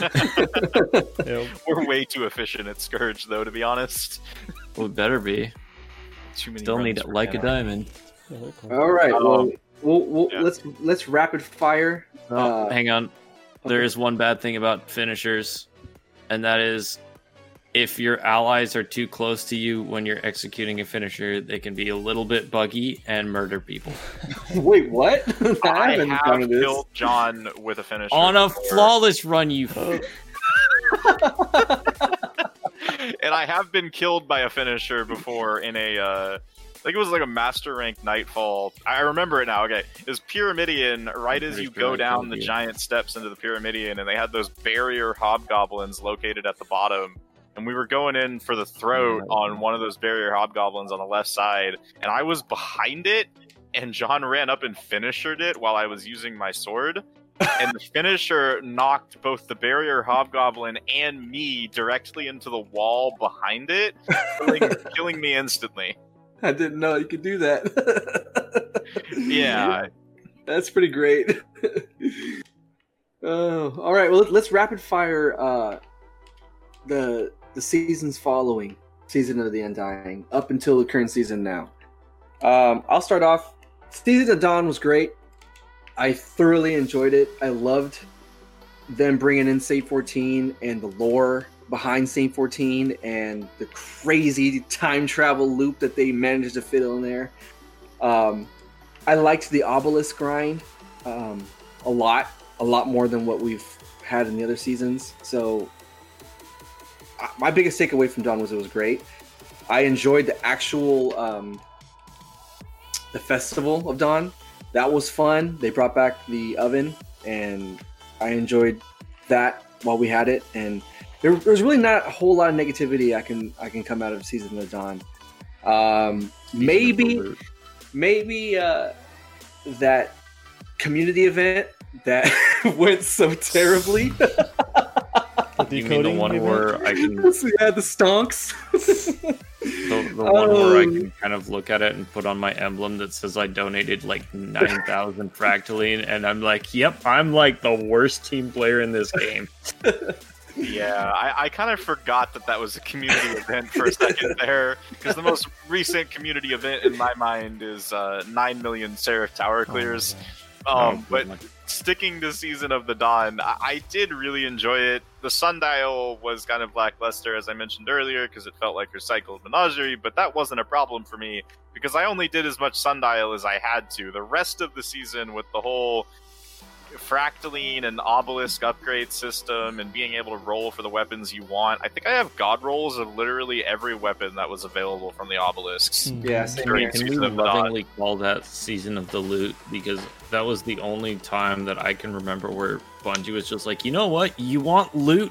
What do you want? We have it in so many different varieties. Yep. We got everything. You want it with... there's actually... anyway, that was really enjoyable. There's one of the lore entries from this season actually has a joke about that with the shotgun that Saint is currently holding. That's completely random side note, but I was reading it last night, and it's talking about how, it has tac mag. A lot of time must have been put into this one. But anyway, my experience in Season of Dawn was generally positive. Being the massive PvE sweat that I am, I completely had my obelisks all maxed out halfway through the season. And then in the process of just, getting rid of my excess Fractaline in exchange for farming weapon rolls during the last stage of the season, where you could get like 25% progress on weapon bounties for every... Fractaline donation. I want to say I got my EDZ obelisk up to like level 110. Jeez. It was generally positive. I absolutely loved the Sate 14 lore and going into the past to save some guy who was really cool and had pet pigeons, but I'd literally never seen him before, and it's just like, okay, this guy is apparently a hero, and come to find out you're actually his hero. I liked that twist and everything. Yeah, that was really cool. I liked that a lot too. Yeah. It was, a generally positive experience there. Agreed. I think it was a little bit repetitive, not the best, but I generally have just good opinions of it. I think it had some issues. There were some boring things. And for Christ's sake, the loot was just raining from the skies. I don't know if I could handle it being like that every season. I'd actually probably get tired of cleaning my vault out. We did get Vorpal Weapon too, which was a nice addition. Speaking of Vorpal we do Weapon, like Vorpal. I have Vorpal Weapon on the new Season of Arrival's Boltcaster sword. If you don't have one yet, you should get one. Oh yeah, I have it too. Is that the wedge? It is tasty. Yeah. I'm trying to get my light level higher before I go for that. So, I have about 1,000 more to go. So, Season of the Worthy. Oh god. I could say for a fact that I checked out like a week in. Like maybe 2 weeks in, I was like, nope, this is not the season for me. I was super amped for Rasputin to be back. I was super amped for Anna to be back. I was super amped for the Warm Mind Cell mods. And then they give me the freaking bunker. And having to go back and redo that every single day just to get a bounty. And then on top of that, do the legendary Lost Sector when in the beginning I couldn't do it by myself because I was too low light. So then I had to go and try LFG. And then I'd spend maybe an hour or two trying to get that done. And having to repeatedly do bounties over and over again. Over and over again. I checked out. I left the season. I started playing Call of Duty Modern Warfare, and started playing the Battle Royale, and I only hopped back in like the last 2 weeks, just to finish out the season pass and get some weapons that I wanted, and not even get those weapons. So I don't have very nice things to say about Season of the Worthy at all. It was completely lackluster. It let me down tremendously, and the best thing to come out of it was Trials, and guess what? It sucked too because of stupid hackers. Yeah. It's I think our favorite phrase, I want to say John coined this one a little while ago, is because, you know, everybody is mocked Bungie up and down for Trials, and every single video that comes out about them mocking that always has the audio of them saying, "We don't want it to come out half-baked." Last time I mentioned that to John, he goes, "I don't even think they put it in the oven." Yeah. So Yeah. you guys can speak on this season because I didn't participate. I didn't participate Alright. either. Season of the Worthy. This is coming from somebody who actually did the Season of the Worthy content. I would like to personally throw out my thanks to Bungie for making their seasonal content so boring that the PvE main known as Syl went and got Legend in comp for the first time because he had nothing better to do. Yeah. I had this boringness of it aside, I am a massive PvE sweat, so I had my bunkers fully upgraded a month into the season, and after that I was like mentally checked out. I spent the rest of the season going back and finishing content finishing collections badges, doing titles. I got both Wayfarer and Cursebreaker last season. That is how much free time I had on my hands. It was crazy. I basically, Season of the Worthy for me was like 30 days of doing actual seasonal content and an additional 70 days of doing everything that Bungie has come out with up until now. Season of the catch-up? It was Season of Yeah. the catch-up for me. I would have to agree. That's a good way to describe it. I'm kind of looking at what their like list of things they brought out in Season of the Worthy, and my list of positives are like more stuff for Anna Bray, who to me is one of the most interesting characters in Destiny. There's more about her. The Trials weapons are almost all pretty good. Like the Summoner, the Astral Horizon, and the Eye of Soul are all pretty good in their class. Summoner is a beast. Astral Horizon is secretly Fellwinter's Lie in disguise as a kinetic weapon. And Eye of Soul is just waiting for its big brother Revoker to disappear and for him to take the spotlight. Yeah, it'll be the best. It'll definitely. I mean, It will be the best sniper when Beloved and Revoker go away. Yeah, it's the loot from Trials was satisfactory. The experience with Trials last season was not so much. I think the best we managed to do was get to 5 wins because we aren't PvP gods. There were a couple of weekends where last season where we were trying to get to 5 wins and we fell victim to the card-based matchmaking of Trials, and these guys both know I have horrible luck when it comes to Trials matchmaking. I had 2 weekends this season where we were going for our 5th win and we just kept losing, and it gets down to make or break. You've got 2 losses, 4 wins on your card. Are you going to get your 5-win loot, or are you going to have to start your card over? The first time around, we queued in to Mikowski doing carries. And There's the second all- time, you got a Randy from Bomb Squad BSK. Gaming, Yeah, which is it's the number 1 PvP clan in the game. Yeah. So my general experience with Trials was, I mean, I don't know how many people we ran into that were very obviously hacking. There were a lot of people that we were pretty sure were hacking, but I can't say, but it's just been an experience in getting good for me, maybe even more so than comp, because I run into ridiculous people in that game mode. Not just because they're hacking. I'd say that being able to participate in Trials for the first time, however half-baked it was probably one of the more positive things to come out of last season.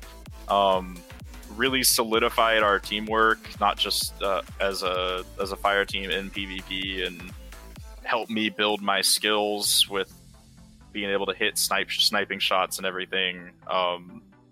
Yeah, I'm not gonna lie. Going into trials, I thought I was pretty good. Coming out of trials, I know I'm better than I was going in by a lot. Our teamwork is better. Our players, like the people who are consistently doing carries to at least 3 wins. So Yeah. Javi, me, Sil, Tony, we're all way better. Playing against Tony with this fucking sniper is oh, yeah. You can't After even this past fucking peek season a of corner. trials, man, you put a sniper in Tony's hands. you can't look around a corner anymore. It just doesn't happen. You have to slide through it or jump over or something. If you peek it, you're dead. It's the sticks. So it's like the people who played trials consistently, the 4 of us actually going into it, we're so much better now than we were when we started it. I mean, when we did the legend run for Sil, it really wasn't that hard. So as much as trials came out totally raw, I mean, we were fully cooked by the time we came out of it. So Yeah, I think that's a really good way to express that. It's maybe it was just they'd only just put it in the ovens and we were still cooking. Maybe that's what happened. Well, isn't that what Destiny is as a whole? Trial by fire. Yeah. Hey, I mean, they don't call it kinda. the Crucible for nothing. Yeah. Of course, Saint calls the Crucible Shax's little baby playtime. So I don't know about that. It was. I don't know cool. if you've ever gotten that voice line on a Trials win. Trials was good for like 3 weeks, and then it got old. Yeah, it's kind of back and forth. It seems so much based on like matchmaking and like whether or not people are actually grinding. Because if you're on one of those days where it's like the only people left playing are the streamers, just stop. It's not worth playing it. Now, did you guys hear about the changes they made? Mm-hmm. So, do you guys think that with this new system in place, that it's going to create a better environment in trials, Maybe a little or bit. do you still think the cheaters are going to just plow their way through doing that content and still make it in? Some will get in, but not as much as there was before. I think what it is, there's still going to be people who are going to use aimbot or hacks in trials, but the people who do it are going to be actually taking on a risk now. It's up until now, it's been really easy to, get a throwaway account, spend like maybe an hour or 2 getting it up to light level for trials and everything, by grinding the most efficient loot sources or whatever, and then you just hop in and you can start smashing kids with a sniper rifle at 960 light because you don't miss your headshots. I think that's going to go away now. People who want to hack in trials are going to have to take on the commensurate risk of that's probably not a throwaway account for them, because you have to put in enough time to hit Legend and Valor on that account and to get those kills and elimination. I think that's going to be more of a barrier than people think. It seems like something simple, but a lot of the mentality behind people hacking in trials is that they do it because it's easy. And if you make it not as easy to get to the point where you can even enter trials, even if it's just making them play Crucible for an entire day or something, it's going to help. Yeah, I think it'll help a lot, actually. Maybe not like tons, because a lot of the people, it's like, well, it's not really that hard, especially if they're doing like aimbotting or something. Like, the 50 kills thing, honestly, I think it should be like 100, 150. If you're actually playing all the way through your Valor reset, that shouldn't be an issue. Yeah. But like, I mean, a lot of, like, what was it, 2 days ago, I walked away with a 37 kill game. Like, if you're good, that 50 kills is only going to take you like 2 games. Yeah. Yeah, So if you're hacking, you play like 2 games where you're actually like hacking your way through it, and then you just AFK in Rumble for like overnight or something. yeah, I don't know. I think there's still going to be a margin of people who don't want to do it anymore, though, because even that's too much effort to them. Yeah. We'll see. We'll see It'll how it help a plays little out. bit though, for sure. I I think the idea is good. I think they just maybe set the requirements too low or something. Yeah. And I think that's something they might toy around with more. This is something that they at first they said they had an idea of what they wanted to do, but they said it wasn't concrete. So now that they have this put out, I'm sure they're gonna put the feelers out, see how it works, and then make adjustments. Yeah, they'll probably have, the statistics that we don't see about how many people are getting hit with bans for hacking, or how many people are getting reported for hacking and that kind of stuff in the game. And if they see those numbers definitively drop this season, that means it's working. If they only see it drop a little bit, maybe that tells them they need to raise the bar even more. They'll learn. That has been my experience with Bungie ever since they dropped Shadowkeep, is that stuff generally does not continue to go in a downhill direction forever.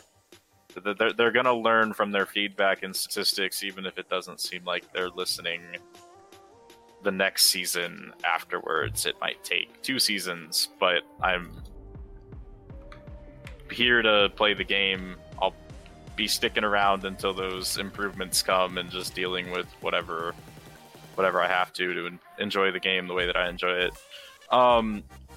Speaking of changes to Trials, though, they did also drop some major changes to the reward system that I think is going to make Trials generally more playable. The whole switch over to the 3-5 win reward, 3-5-7 win rewards. Of course, I haven't been able to see whether the tokens that pay out at 5 and 7 are enough to discourage people from farming the first 3 wins, but hopefully it'll lessen the likelihood of me playing against absolute PvP gods on my first game of the weekends. Not that that's not a bad warm-up. Yeah, isn't that taken into effect like in a week or so? I forget. I mean, whenever Trials gets re-enabled. Yeah, They right now disable it this it's weekend. I broken. think they did again. say it was going to come into effect though, like in 2 weeks. Yeah. But now we just lost a week, so there's that. Yeah. But All right. we'll Well, see. I'm looking forward to it because I didn't jump. Obviously, I was gone last season, so I didn't get a chance to jump in. So I'm actually Gotta get that shot. I'm striving to hit my light up so I can actually jump in there and actually have some fun because my current clan all they do is play PvP, so it's gonna be fun. Well, those 3 weapons we mentioned before are definitely top tier and should be acquired at all costs. Yeah, I have Soul really bad. Summoner's beast. And Astral Horizon is secretly the best shotgun in the game. Yeah, Secretly it's not secret. yeah, I mean, you might have to grind a little bit for your Astral Horizon, or you might be like me.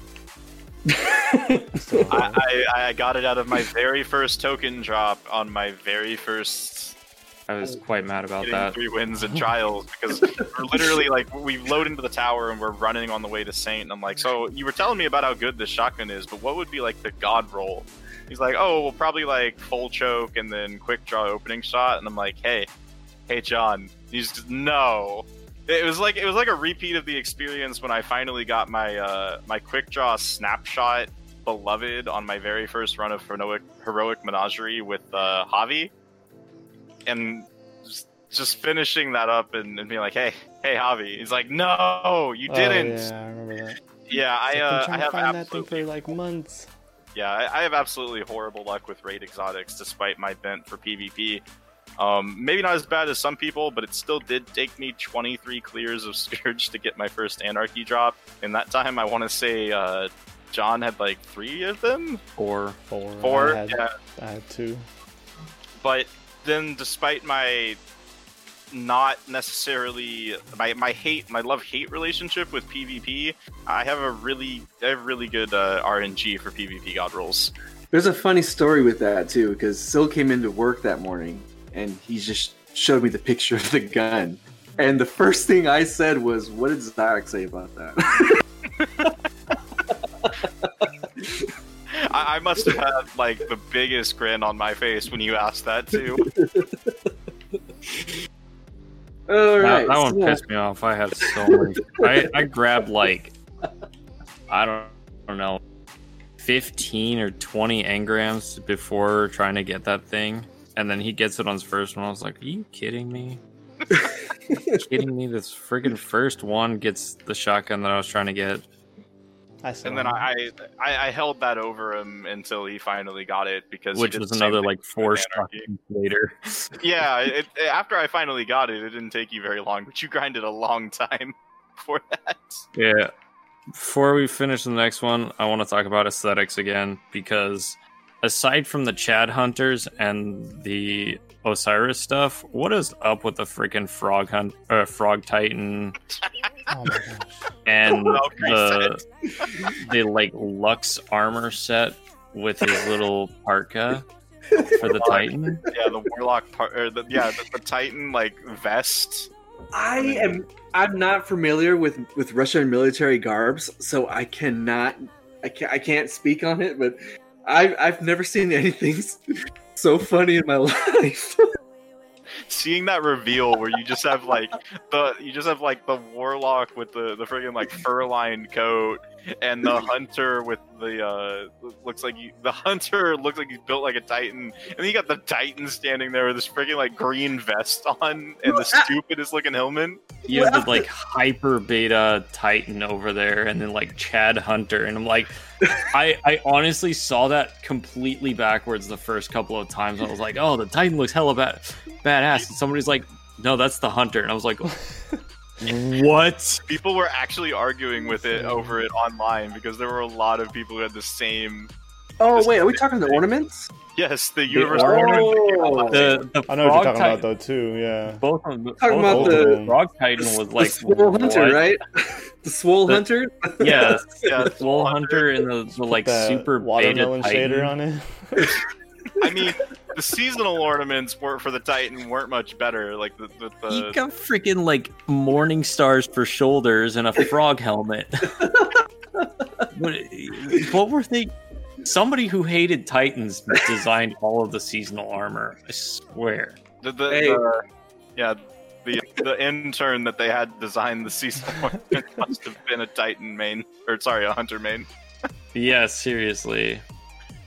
Yeah, I you know what's funny too is day one of season worthy, I went and bought the Swole Hunter armor. I actually switched up to main Hunter that season just for that armor. Yeah, dude, I waited until it was like every glimmer item for like shoulders, arms, head, and I was like, I'm gonna go jump on my Hunter, spend all of my glimmer just to buy the stupid freaking armor. But they also like aesthetics for the freaking. No, seriously, it was. Somebody hated the Titan this season because the Iron Banner armor was garbage for the Titan as well. Yeah, Everybody else really was kind bad. of okay, but the Titan was like, what? I remember you getting that set and then putting on like the most horrible yellow color you Oh, could God. find, and then making me look at it, and I was like, "Why you do this?" Every That- single piece, it just kept getting worse. In my opinion, that whole set of Iron Banner armor is trash. It I was, remember it said it was, yeah. but it's like the Titan was by far the worst of them. They called it the Iron Remembrance set, and frankly, I'd rather not remember it at all. Yeah, same. I would Alright. love to. I wish that they actually like let you keep all of the.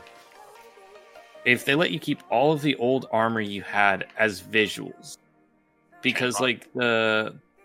I don't even remember which season it was. The white Iron Banner armor. Oh, yeah, it was that Iron was Will. Iron Will set. Iron the Will Iron set, Will. yeah. That was Shadow Iron Keep. Will was sick, especially the Titan armor. I think I kept almost a full set of it for. I don't know if I got all 3 classes because of the visuals alone. Like I wear that set on my Warlock because that like chest piece is so freaking cool. Well, I John, still have it on my Warlock. Yeah, I do. with actually. transmog coming in the future, that's going to be a reason why to keep it, so you can transmog it and wear it on everything you want to wear it on. I think I actually do still have a full set on all 3 characters. I just vaulted it. It was so cool. So we can now speak on sunsetting. This is a hot topic. Now I'm gonna bring my perspective because I'm in a different camp than you guys. I relatively only play Destiny a few nights a week. I play Wednesday night for about 2 hours, and then Friday night I'll play till I fall asleep. I'll occasionally jump in on Sunday morning, get a couple hours in, but for the most part, I don't have a whole lot of free time. I work a full-time job, I've got kids, and playing games isn't on my high priority list as much as I'd like it to be. I try to get as much time as I can. Can't always do that. So, for me, sunsetting it's up and down for me. I totally understand their motives behind doing it. Power creep. They're trying to find a balance with all of the weapons that you can obtain in the game while introducing new ones with new perks and getting players to play those without reverting to all their old stuff because it's simply better. Now, what I think they should do is actually start tuning specific weapon archetypes along with mods, or sorry, not along with perks. That would, for me, be a better way of handling sunsetting, especially for me, because I only got Mountaintop, I think it was Season of the Worthy. It took me a long time to get that. And now I only have till September to use that. And I'm sure I'm not the only one sitting in that camp of spending a long time to get some of the pinnacle weapons, and now you only have a certain amount of time to use them. I just got Luna's last week. That, and I still need to try and get Not Forgotten, which by the time that I actually probably get it, it's going to be sunset. So I understand why they're doing it. It sucks for a lot of people who don't have all the time in the world to play and have been playing with these weapons for as long as everyone else has been. My biggest concern, which I think probably John's going to be happy with, is then sunsetting armor. For me, getting materials to actually max out armor is not easy for me. It's pretty difficult because I don't have people to play with consistently. So I don't have a whole lot of golf balls to throw around like on every set I can. So I use my materials sparingly. So I maybe have like 7 pieces masterworked, if that. Which, as of now, are all going to be obsolete in September. Now, I can't get that time back. I mean, I could still use a lot of that armor in Crucible where I do use it, and it'll be fine. But when I want to take it to any pinnacle activities, it's not going to be possible because it's getting sunset. So now I'm in the mindset of, well, I have a bunch of crap. I should probably just delete it. But at the same time, I hoard a lot. My vault's almost always consistently sitting at like 498. So for me, I understand why Bungie wants to do it and why they have to do it. I just think there could be a better approach to it. Those are my thoughts, because again, I'm not a person who can put so much time into the game and enjoy it all. But no, Louis, this isn't the first time they sunset before. No. They did it before. Let's talk about real quick how that like affected the game in Destiny 1, because Fatebringer became obsolete, and I kind of was bummed about it. Yeah, so. and because that's the thing too. With Fatebringer, the drop rate on that was so low. I never even got a real Fatebringer. I had to I got my Fatebringer from the exotic one. Exotic version, yeah. They did the re-release of Vault of Glass. Mm-hmm. So there was a ton of weapons that got sunset in Destiny 1. I was like, crap, man, I wish I could take this everywhere. Granted, we could still use it in PvE and some Crucible play spaces, and it'd be all right. Like, there was a weapon in D1 that I took with me everywhere. It was always on me all the time. It was an auto rifle. I think it was like 900 RPM, and it was called Dr. Nope. That thing was with me all the time. And when it got sunset, I was really pissed because there was no other version of that weapon that met just as good as it did. So I'm not unfamiliar with weapons being sunset in Destiny where it happened in the past, but there was a caveat to that though. When they sunset those weapons, the Taken King brought in a whole bunch of new weapons and a bunch of old weapons that had been remade and redone. Yeah. So if they manage to do that, I mean, I will be happy, but I have no reason to believe they're going to be doing that because in the lifespan of D2, since the launch of the game, they have not been consistent in updating the inventory of weapons in our armory. So I can't look forward to that happening and be like, oh, they'll just throw in a whole bunch of new weapons and it'll make up for everything that we've lost. Because in D2, there's no history of that happening. In D1, when we got the Taken King expansion, we got a shit ton of weapons. So you completely forgot about the older ones. No, I mean, we wouldn't completely forget about Fatebringer, but at the same time, they gave us an alternative where we got Imago Loop, and that was a strike-specific weapon that was, again, had a very low drop rate, but if you grinded for it, it was the most similar weapon to Fatebringer that you could get. Yeah. So I'm hoping that that's the direction they go in, but with history in D2, I don't think that's going to happen. I just don't. Yeah, I just don't see them dropping that amount of loot into the game like they did with the Taken King. For me, I like both.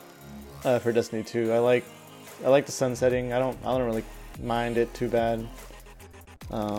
Just makes me, it's gonna make us want to do other activities to get whatever the best weapon is at that time, right? So, I mean, it's not bothering me. Just like right now, for example, I was looking at the armor pieces, and yeah, I got Masterwork gear, like you were saying, and I am just basically sunsetting it now. I'm just dismantling it, getting the material, and looking for this season's armor, and gonna stick with that. So I'm waiting for better weapons, I guess you can say. I have a feeling that now that we just talked about the Destiny 1 stuff, they might convert these like Mountaintop, Recluse, Revoker. I think they're gonna convert those to exotics. I would love that because they did that for Fatebringer, and and you know what? Kind of what they're supposed to be. I feel like those weapons should have been exotics from the get-go. Yeah. How powerful they are, especially Recluse. Like, how was that not an exotic? Yeah. Like, that should have been Teraba. Exactly. I don't know. What do you guys think? Well, honestly, like, as far as the exotic thing goes, Hav and I talked about this ages ago. Yeah. That the right solution for balancing Ace of Spades, or balancing Not Forgotten, wasn't to make it a 150, but to make it an exotic. Maybe give it some other perk where the Magnificent Howl lasts a little longer or something. But to basically make Not Forgotten an exotic and Luna's Howl, forget what we were talking about, but it was something similar. Yeah, I would have liked that. Where you make it an exotic, and then it's like, okay, well, it is the best hand cannon in the game, but it's also your exotic slot. So you can't run Wardcliff with it anymore. Yeah. That would have been great, because they could have actually made it like a quest out of it, where you have all this crap you got to do to make it into an exotic. Oh, the lore behind the Luna's Howl Not Forgotten quest, and the quest itself, to me, was probably my favorite part of this game so far. And like, I think the last time we did it twice. We had this, I was looking at it, I'm like, I never expect to get Luna's Howl. I don't think I'm ever going to get good enough for that. I'm like sitting here now. I'm like, well, I've done the Luna's Howl quest on my account and my fiance's account. I've gotten Not Forgotten on both accounts. I just got Unbroken on mine. Like, I mean, I've done it now. Granted, it is easier to do. But, yeah, I've done it now, and it feels like, you know, it's worth an exotic. It should be something good. And, like, as good as Not Forgotten still is, and I have 1,200 kills on it. So, I would say that it's pretty good. It's just a run-of-the-mill 150 now. Like, I mean, if you put it up against, like, a Jack Queen King, the only reason I would run Not Forgotten over... Sorry, there's two reasons I'd run Not Forgotten over Jack Queen King. And one is in-air accuracy, because occasionally that is actually a thing. And because I don't want to run into a Risk Runner. You ever run into a Risk Runner in PvP when you're trying to run an energy 150? Guess what the 150s in fucking energy are? It's Jack Queen King and Waking Vigil. They're both arc. If somebody brings out Risk Runner, you're just like, well, I guess I have to switch to a kinetic now. It just doesn't work. So, I mean, honestly, like, other than that, Jack Queen King is better than Not Forgotten. Waking Vigil is better than Not Forgotten. It's just kind of an okay hand cannon. So, you know, is it worth it to go through the grind anymore? I can't advise it, personally. Like, with how easy, like, Rose and Spare Rations are to get, it took me 60 hours on Crunchy's account to get Not Forgotten. 60 hours. To do that, I had to get a Spare Rations. I had to get a Beloved that was decent. In that time, I picked up Revoker, I picked up Recluse, I didn't get Mountaintop because screw that quest.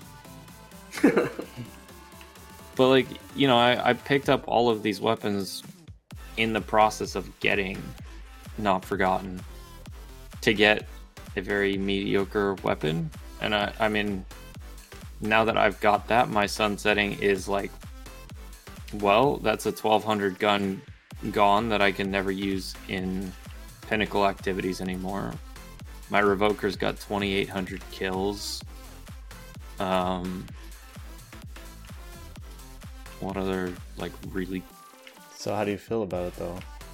Honestly, it's up to them.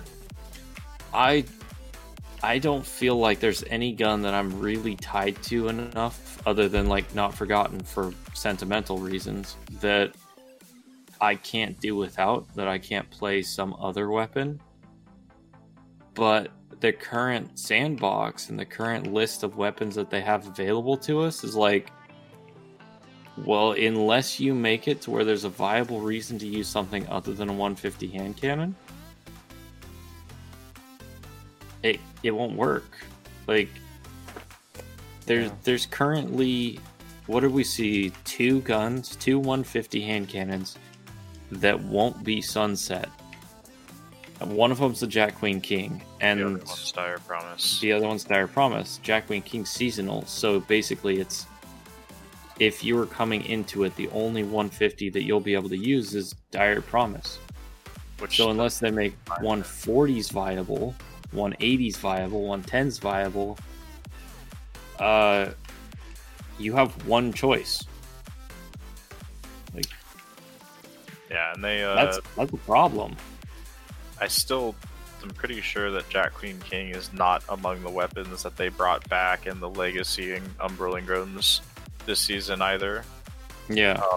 It's not. I think it's the ones that they pulled from that season were Reach Light and something else, I think. So it really is, for anybody that's joining the game at this stage, or perhaps starting with Beyond Light, they've got no options besides Dire Promise.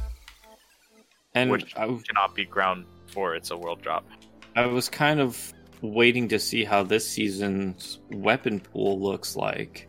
Still no 'Cause, 150s. Yeah, and like there's no 150s.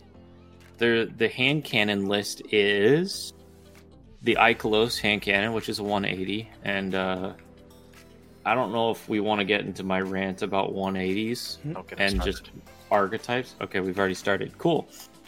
No. What? Too late.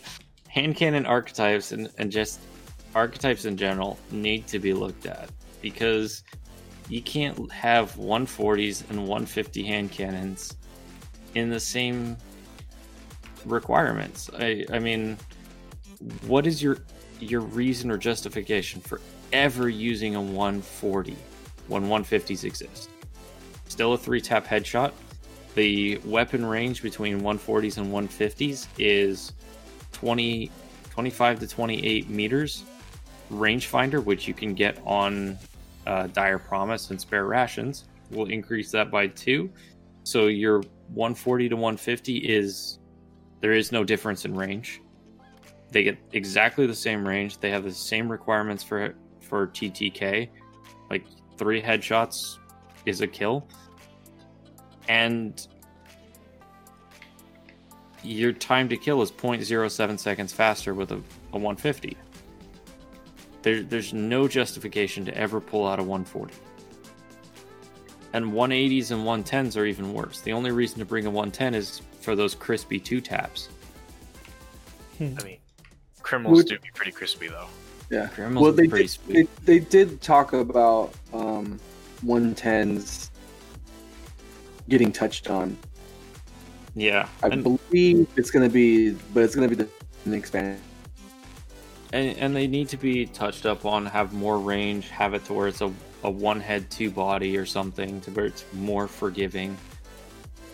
And I mean, I think 180s are in an even worse spot because outside of a couple niche guns like Service Revolver with kill clip, occasionally you can get that kill clip to proc and you'll 3-tap people. It's pretty rare though. Other than that, you have a gun that has equivalent range, a smaller magazine somehow, because for some reason 180s have like 9 round magazines. You have a 1 second time to kill, which is abysmally slow. And your time to kill for body shots is like 1.8 seconds or something ridiculous. Just empty your whole mag. Yeah, it's like it takes like 6 out of 9 bullets in a 180 to get a body shot kill. So it's like 180s are in a horrible spot, 110s are in a bad spot, 140s are in a bad spot. So your only good hand cannons are 150s, and I was really hoping to either see a big archetype shift so that all things are viable again, or to see like just a plethora of new guns, like 2 in each category type thing. And I mean, I'm focusing on hand cannons here because as a PvP person, I think I have like 20,000 or 30,000 of my kills on hand cannons. But it's true of pretty much all the other archetypes, like pulse rifles, assault rifles, like anything you use. There's like one class that's really good and everything else is shit. Aggressive pulses, 600 RPM autos. Well, aggressives got buffed this season, didn't they? High impacts. Yeah. They buffed High high impacts because there was no reason to use them in favor. There's no reason to use them over aggressives. All the aggressives on the field had better perks and generally better stats. To be honest, that's why they Technically, decided the to high make high impacts had a impacts. better TTK, but that was only if you could precisely land all 6 shot bullets within your range. Yeah, so that's why they made it more forgiving, was to give people a reason to use them. And then I think that they released, I want to say the seasonal pulse is a high impact, so maybe they're trying to push people more that way towards using pulses. But of course, I'm not going to pull out a pulse again until they give them more range than autos. It is a high impact. Yeah, it is a high impact. Okay, yeah, it's pulses are in a bad spot right now though, because they nerfed their range back in Shadowkeep and then buffed autos in Season of Dawn and didn't buff pulses again. So you can't win inside auto range usually. But not as long as Suros regime is where it's at. Yeah. It's. I think I've been kind of silent this whole time with the weapon sunsetting thing. I never experienced D1 sunsetting similar to Zyok, who's also a D2 only player, but I don't know. I've come to have kind of a neutral opinion on it. I'm gonna kind of dislike having to put away or even shred weapons that I've been lovingly using in PvE, or god rolls for PvP that I just recently got that are no longer going to be viable in the highest level PvP activities and that kind of stuff, that I'm not going to keep around, having them take up precious vault space. But I recognize, at least from my perspective, that it's going to be a good thing for the future of the game. I think it's, but at the current stage, I'm kind of nitpicking at their execution. I don't mind the fact that I really have just come to terms with the fact that they're sunsetting, but I'm extremely dissatisfied with how many weapons this season they reintroduced with Season of Arrival tags and the same exact perk pool. Like, I literally felt like that was a slap in the face after I'd come to terms with, okay, I'm going to get some new guns, and they're probably going to have new perks, and I'm going to learn how to navigate the new meta, and it's just going to be an experience. And then this season came along, and Bungie was like, oh, here, we heard you wanted the exact same weapon you already have a god roll for in the vault, except you have to get it again. Good luck. Nation of Beasts, I was, yeah, the reintroducing Gnawing Hunger, and they added 2 new weapons finally to the Iron Banner pool, but Bite of the Fox is getting replaced this Season of Arrival's version with the exact same perk pool. So if you want an aggressive frame sniper starting in Beyond Light, you better grind out another snapshot opening shot Bite of the Fox this season. I was okay with sunsetting and had completely come to terms with it after much talking with people right up until they did that, and I'm like, do you guys, like, you didn't, I could understand if you don't have enough resources and time to release so many new weapons that you can just pull all of this old stuff out of the pool entirely, but you could have at least mixed in the new perks that you introduced, like getting Killing Wind on the new Gnawing Hunger or something like that. Something simple. Could have mixed it up, but just changing the season tag and releasing it's been like the one dark spot on Season of Arrivals for me so far, and on my expectations for sunsetting, because I think my biggest worry is similar to Zyok's, is that they're not going to introduce new stuff fast enough to keep up with how things are getting sunset, and it's going to pare down what's available in the game and make both the PvE and PvP metas completely stale. I'm waiting on Bungie to show me that they're going to execute it better than I'm currently expecting them to. I think that pretty much sums up my feelings on sunsetting too, is it's in their court. I don't mind losing weapons. I have sentimental attachment. I remember how I got almost all of the guns that I use a lot. But I understand that if they need to trim the trees a little bit, then I get that. But you can't take away all of the meta weapons. That's not how you make a healthy environment. You actually have to provide us with replacements. Something to grind for. And that's I'm not sure current that's Travelers kind of like, Guild is. That's kind of like my worry too with sunsetting. Is like, okay, you're having us get rid of weapons, but what happens if they just bring back the same weapons with the same perks? It's like, what's the point of sunsetting them if you're giving the exact same thing? It doesn't change the meta at all. If they bring back Kindled Orchid and tell me I have to grind out a new one, I'm just gonna flip a table. Because it took forever to get. Yeah, that was another one that I got on like my second Kindle. Yeah, some of you guys got it super fast, but I'm sitting here like 80, 60 clears, 80. I have, I think it's 200 and. Yeah, let me check. I know that they actually have it. Yeah, 305 forges ignited. 305 forge completions. Not just the AFK farms, but those are actually like, I had to do forges 305 times to get the Kindled Orchid I wanted. Jeez. Like, I'm not gonna do that. If you're gonna tell me that in order to get another Kindled Orchid that's the same one that I already have, but now it has that little like diamond in the corner or something, like heck no. What, you don't want to do one with the pizza slice? Yeah, no. I'll pass. And how many kills? I got 1,300 kills on my Kindled Orchid. That pretty much covers sunsetting.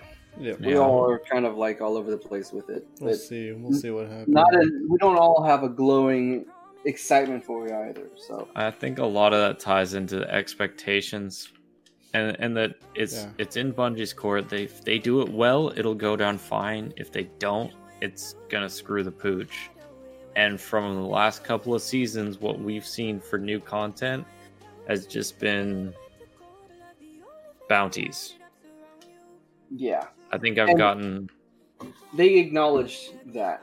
So I know they are working on Yeah. way for us to play the game beyond bounties.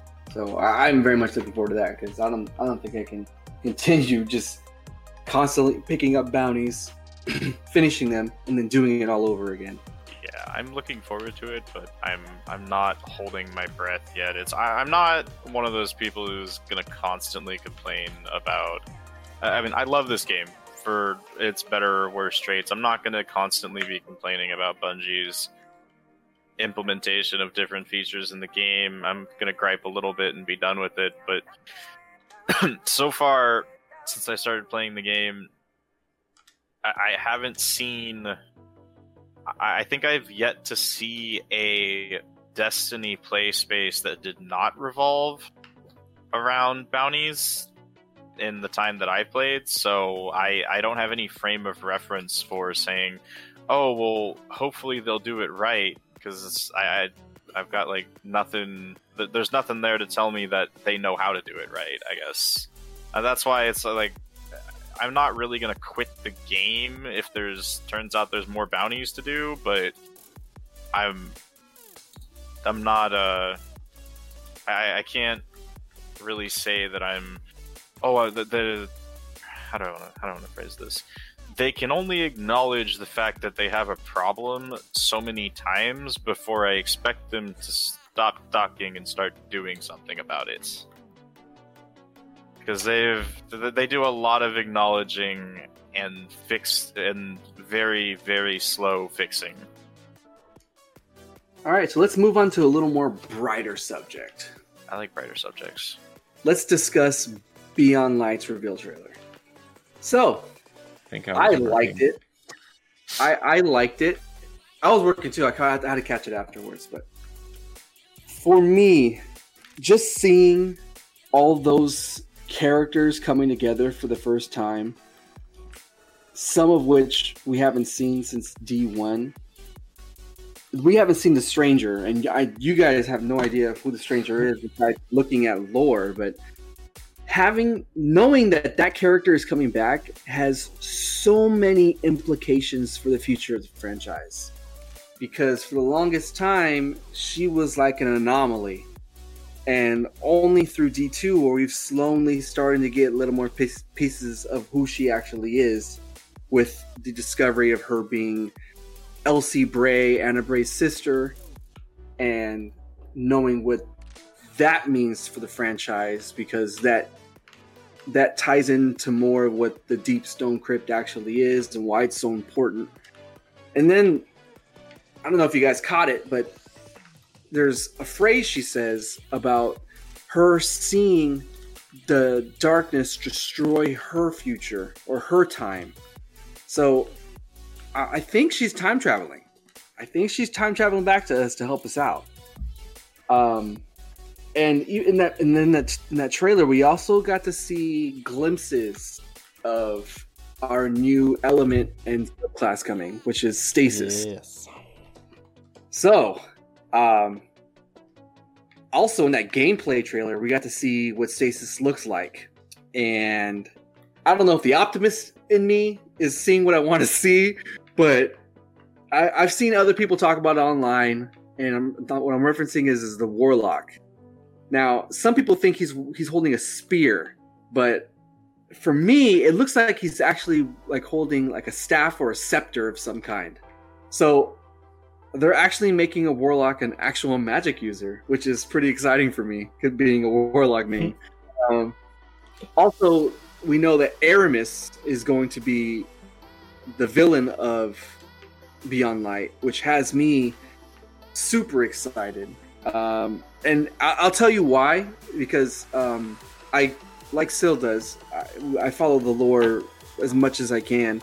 Not as effectively as Syl does, but Aramis has been in discussion for a while now, because there's been questions about who is going to be the new Kell of Kells. Varix had thrown his hat in there saying that he wanted to bring House of Judgment, and which is why he released Uldren and did his little coup, was because he wanted to bring all the Fallen together under one house and him be the Kell of Kells. Then there was talk of Aramis. She was a Baroness with the House of Devils back in D1, and she was also imprisoned in the Prison of Elders. When she got released, she had tried to round up a band of House of Devils supporters to reignite that house and unite the Fallen under her banners, which is why she tried to go to the old tower to recover Siva. And then there's also one other Fallen that throws his name is thrown into the Kellikel, and that's Mithrax. And the House of Mithrax of the House of Light. And what's interesting about Aramis and Mithrax is Mithrax has come to the conclusion that the Fallen should be still serving the great machine that is the Traveler. So he has his crew of Fallen under the banner of the House of Light in support of the Guardians and the Traveler. Whereas Aramis, it looks like she went and sought the darkness out in spite of the Traveler to get darkness powers so that they could get revenge on the Traveler for him shunning them and not choosing them to be their guardians. So for me, it's this trailer and the information we got out of it is very exciting for me, because it's starting to bring a lot of lore pieces together, and I'm super amped. I think bringing in a new element to the weapon system and a new subclass is very, very exciting, especially because this new subclass is going to have no concrete trees to go to where it's a specific way to play. Yeah. What I understand, it's going to be fully customizable, and you get to build the subclass you want, similar to how it was in D1. That part's speculation, being similar to D1. That's the idea I have, because in D1, all the subclasses had perk nodes that you would choose how you wanted your subclass to play. So yeah, that's how I feel about it. I'm super excited. I can't wait, especially since that time I'll be on PC. So how do you guys feel about the Beyond Light reveal trailer. I'm not a lore keeper, but I like the Stasis, the new subclass stuff. And I heard the same thing as you, so it should be more customizable than just selecting a tree. And what I also heard was from Luke Smith that it's kind of like a test to see if players actually like a fully customizable subclass. Yep. And then he said in the future, if it goes well, they might convert all the other subclasses to customizable. Which would be dope. I know, that'd be so much better. But anyway, I'm pretty hyped from both a gameplay and a lore perspective. I mean, gameplay wise, I'm really looking forward to this 4th damage type being introduced into the game, the Stasis. I'm really looking forward to my first experience with customizable perk trees, because I'd only heard about it in D1. From both a gameplay and a lore perspective, I am hyped to go to Europa and dive into the Deepstone Crypt for what is supposed to be this new raid. I mean, looking back through the Destiny lore, even though I haven't been playing since year 1, it seems to me, when you go to make your character, how they have 3 races of Guardians, Human, Awoken, and Exo. I feel like D2 has kind of gone through eras up until now where year 1 of D2 was very much a story about humans to a certain extent, with the Red War, Curse of Osiris, and Warmind all centering around human civilization, and the history of human characters, with Osiris, Anna Bray playing key parts, that kind of stuff. And with the Red War campaign, even going to Nessus with the ruins of human colony ships. And then when they came to Forsaken, it kind of transitioned into it very Awoken themed, getting to learn. That was when I got into the lore about getting to learn where the Awoken came from, where they exist outside of this plane, how the Dreaming City was founded, how the Dreaming City works. I was late to the game because I didn't start until Season of Opulence, but I really deep dived back through that lore, and it was super interesting to me. And now, as much as I understand it, the Deepstone Crypt is supposedly the birthplace of Exos.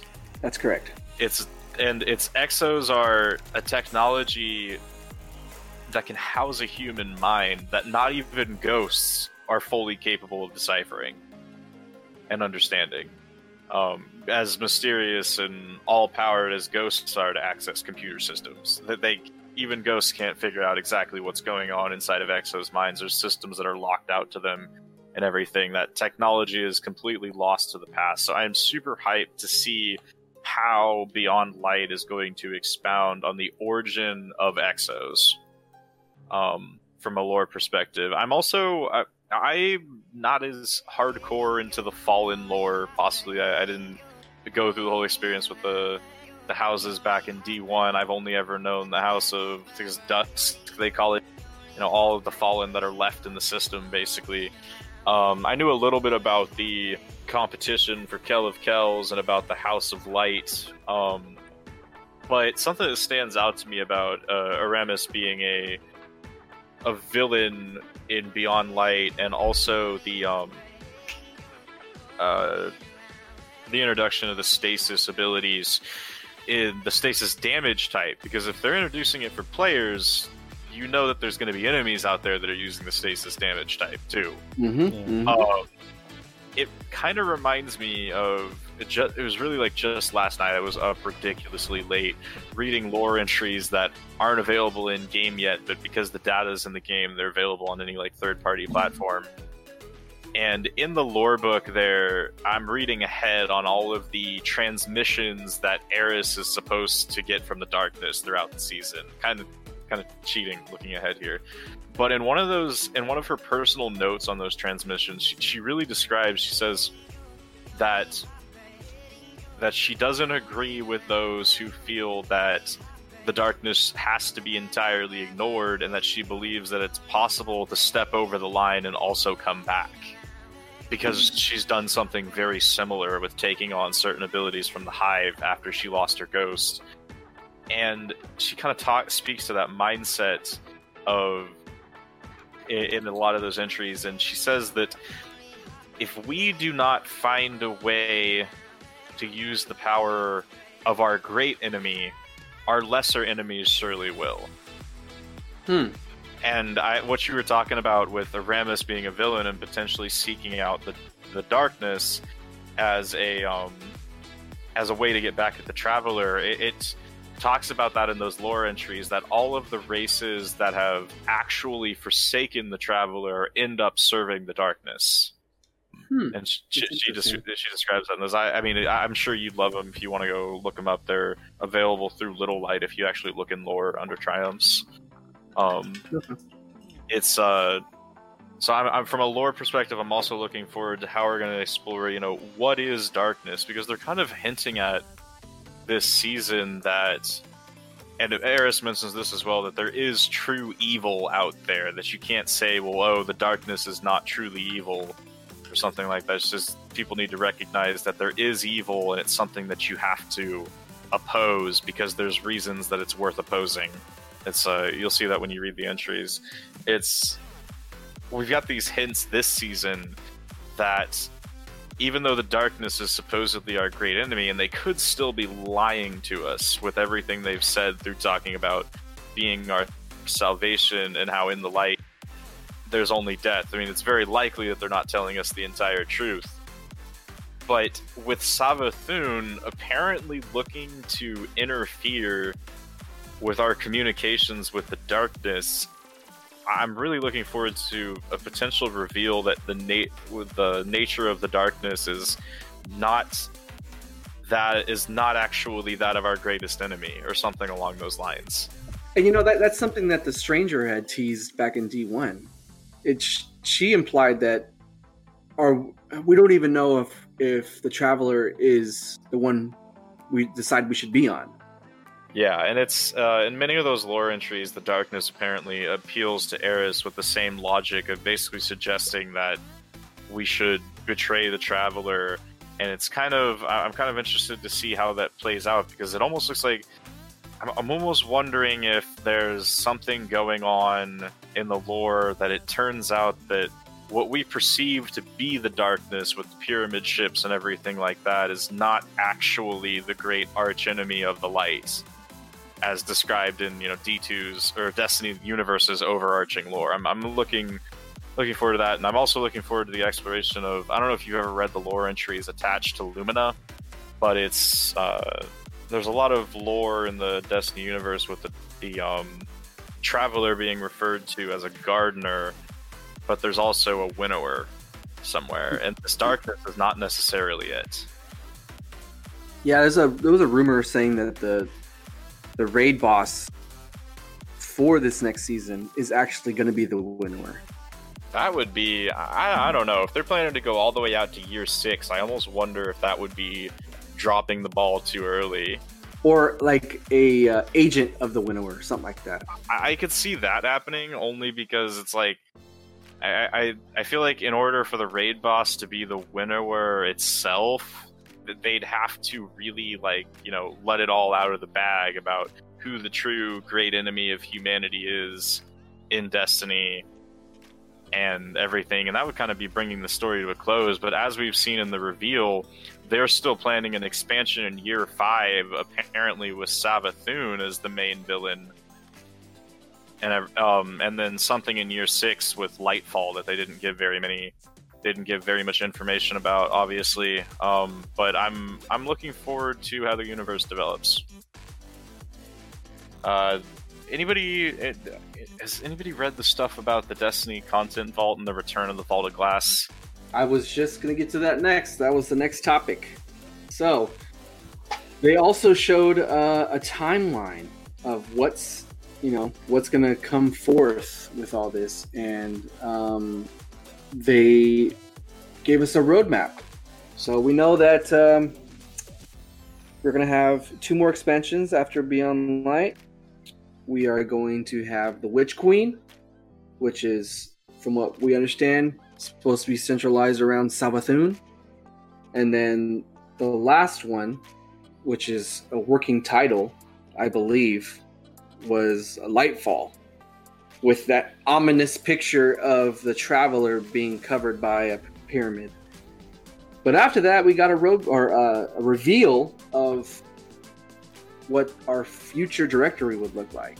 And there are missing planets. Mars is gone. Io is gone. Mercury's gone. Leviathan's gone. All of those locations are going to be removed from the game and brought into the DCV, the Destiny Content Vault. So that brings up the topic of sunsetting locations and how we feel about that. People need to stop having wimpy computers. It's the console right. people who are holding it back. Yeah, it's all consoles' fault, right? No, I think that now that they've decided to continue with D2 instead of making D3, I think that the world of D2 might be becoming too broad for new players to actually join in. There's so much content located almost exclusively on the older worlds that if new players were to join in and jump into whatever the most recent expansion is with that season's content and everything, I don't know if they'll ever get around to that old content. It's so deep at this point. Okay, but step one has to be make the entry quests actually accessible to new players. Yeah, I think that I do agree with Bungie in that these old planetary destinations have not really become the focus point for new players. They're more focused on the playlist activities or the newer destinations, like the moon for Shadowkeep. And definitely, if anybody joins in the game for the first time, even if they weren't doing this content sunsetting, somebody joins in the game for the first time, say next season with Beyond Light, I can almost bet you they're going to go to Europa before they go to visit Mercury. Yeah. It's a weird feeling too, because these planets have been around for a while. And they have, different figures that have been core to elements of the story and narrative D2, kind of like that era of really talking about humanity that I was mentioning earlier, with Osiris and the followers of Osiris located on Mercury, and the whole infinite forests that Osiris is monitoring. It's kind of like those planets have created different focal points for different lore and narratives. Like if you think back on the seasons through this year, Season of the Dawn really expanded on Mercury, and it dropped a lot of lore centered around Mercury and the Infinite Forest just because of what was going on there. Last season didn't do it that masterfully, but it was really expounding on Rasputin, giving it just goes to show you how those destinations have become so core to the narrative of D2 at this point, where it's like, new content comes out and you almost ask yourself, oh well, how is Rasputin going to be involved in this or something like that, because you just kind of expect it at this point. Same thing with Callus and the Leviathan, and I think it's possibly time for those narratives to end. There's gotta be, because otherwise you get into these pits, these pits of storytelling where it's like, where you try to tell new stories on new planets, but if you have something like Rasputin existing in the system and you're talking about some sort of conflict going on Europa, then there's going to be people out there asking, it's like, how can this be going on in a vacuum? How are these other characters involved in it? Is Osiris watching this? Is Rasputin involved in it? So you kind of have to remove them from the picture, or you get yourself trapped in this loop of you either commit the mistake as a writer of not referencing your old stuff at all. See any manga that has gone on for way too long, or you have to give it a proper end. Those are your only two options. And I think that they've reached the stage where they've decided to give it an end. There's a lore book that's dropping later this season. It's going to be part of the exotic quest for this season, which describes what the vendors of each planet, the figures that we know, Ashermere on Io, Anna Bray on Mars, Brother Vance on Mercury, and Commander Sloan on Titan. It's kind of like them. It's kind of like, where are they going? What are they doing going off into the sunset? I think the most interesting one of all has to do with Anna Bray, because she is not out of the story yet, if you read this new lore. I don't remember if you guys all saw the cutscene at the beginning of this season. Yeah, I know what you're talking about. Yeah, I know what you're talking about. Yeah, it's if the new lore that comes out with her pretty much explains that they trapped what was left of Rasputin in Ingram, and she is probably headed off to find out how to make exos in order to implant Rasputin in an experimental exo body. It's you have to read the lore entries to explain why I'm coming to that conclusion, but she's not out of it yet. But it kind of ties it to, there's a reason that Anna Bray is no longer on Mars, and it even mentions in the lore entries about her having cleaned out Braytech Industries of all the Golden Age tech she could salvage. So you've got, Rasputin is no longer on Mars. Anna Bray is off on a journey to find out how to get Rasputin a new body. And there's no more Golden Age tech left inside of Clovis Bray. It's kind of closing the door on Mars. There's no longer anything on Mars to pull the narrative towards that planet. And they do something similar with the other planets. And I think that's what they're trying to do with this content sunsetting, is they're really trying to bring an end to the destinations, to take them out of the story for the time being. I imagine at some point in the future, when it becomes necessary for the story that we go back to Mars or back to Mercury, then they're going to bring back those planets. But the destinations they bring back on those planets may not necessarily look the same as what we think of with Mars. We might go somewhere else on Mars besides Clovis Bray the next time it comes out of the content vaults. Yep. I'm okay with it. I think it's a good move, especially because they're talking about the reasons why they can't just keep building on this game, because they're running out of memory. Mm-hmm. And this solves their problem and also allows them to continue building upon T2.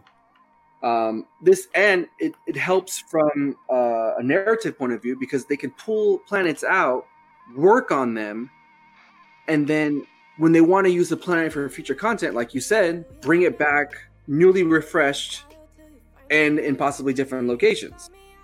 So I'm actually pretty good with that. My only takeaway from it, and my only the only thing I think that might be a problem is for people who want to get Wayfarer, especially new people who maybe start off in Beyond Light.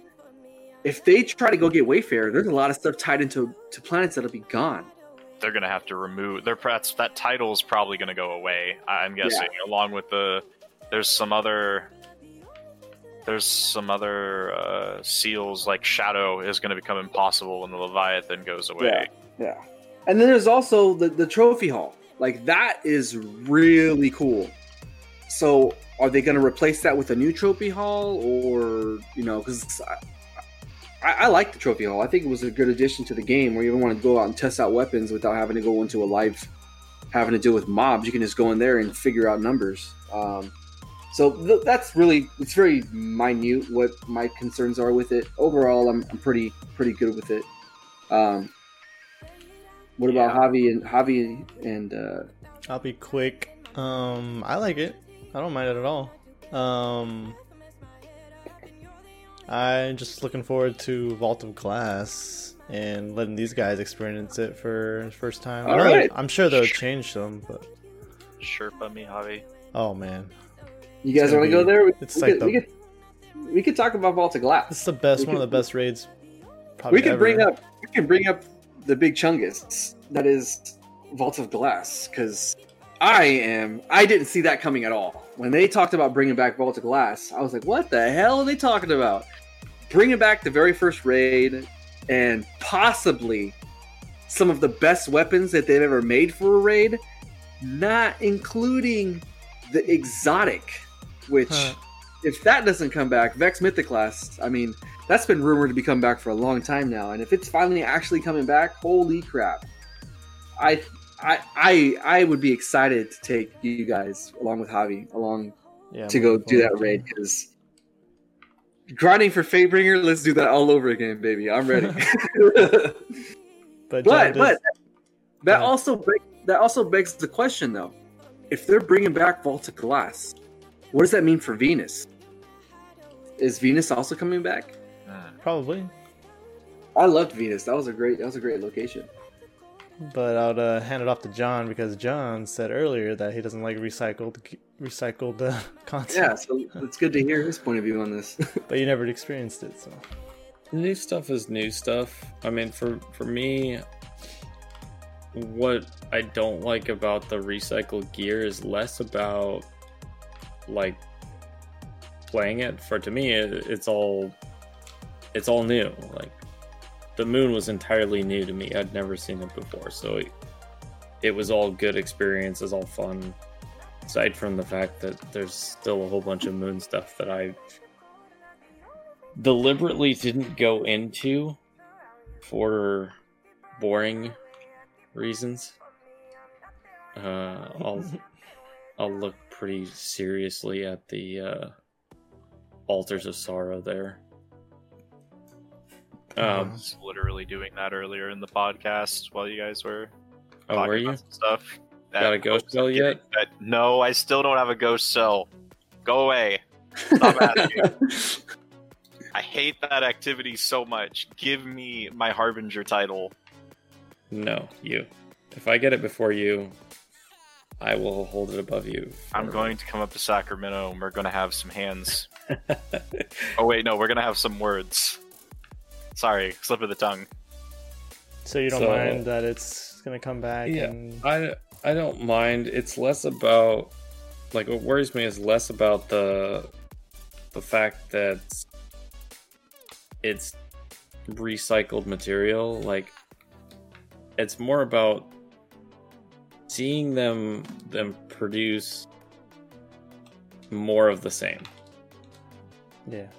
Like, that's cool and all that I get to experience something again, or experience something for the first time that other people have seen. But I'd like to see more creative content, stuff that no one's seen before. So things like this Garden of Salvation raid. Nobody's done it before until the day one clear. Nobody's seen that location. I want to see more of that stuff where it's like, I don't feel like I'm the guy behind because I didn't play it. Because I didn't play D1, I'm like, well, Javi's already played this before, so it's a lot of like stuff he's already seen. Even though it's brand new. Granted, I'm sure they'll change a couple of things, but I love Sherpaing people through things. I love carrying them in trials and PvP and like taking somebody through the first raid.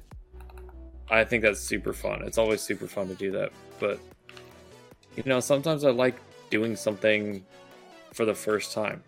Like being some of the first people to clear 0 hour. Yeah. Being able to clear Pit of Heresy before anybody had figured out and like posted videos and guides on how to do it. Oh yeah. That was fun. Like that was a lot of fun that Javi... We went blind. Yeah. Was it just the two of us? I think it was the two of us went into the Pit of Heresy like hours after it came out, and we just did the whole dungeon blind. It was cool. I like being able to do that stuff without having guides and all sorts of people that have done it before know what to do. So I like having new content. I mean, it'll keep me happy, but I really want to see that Bungie's actually working on new stuff rather than just saying, hey, Halo Combat Evolved was great. Let's just bring that back into the Destiny universe. I was hoping they were going to like remaster Destiny 1 for PC, But after this, it sounds like they're gonna bring back like a lot of old stuff or destinations and raids and everything. So I'm seeing a potential pattern of releasing completely new content and then cycling in some remastered old content every year. Well, Luke Smith did say that they have no plan of bringing back all of D1. He did say that. That's something that he wanted to make sure it was clear that they have no intention of fully realizing D1 and D2. But they do want to be able to bring some stuff back, like with the Cosmodrome and the Sepix Prime mission, and I think I heard he said Will of Crota. So I do remember them mentioning that. I will honestly be just as happy for the content coming back from D1 as the stuff being introduced brand new for the first time, like Europa and Cosmodrome coming out side by side, but only if it's relevant. yeah, they'll tie it in. Yeah, because it's if they bring it. I'm just gonna be honest. I'm gonna be really disappointed if Cosmodrome comes back from D1, and the only thing that comes back is is that you can explore the Cosmodrome and the strikes that take place in the Cosmodrome.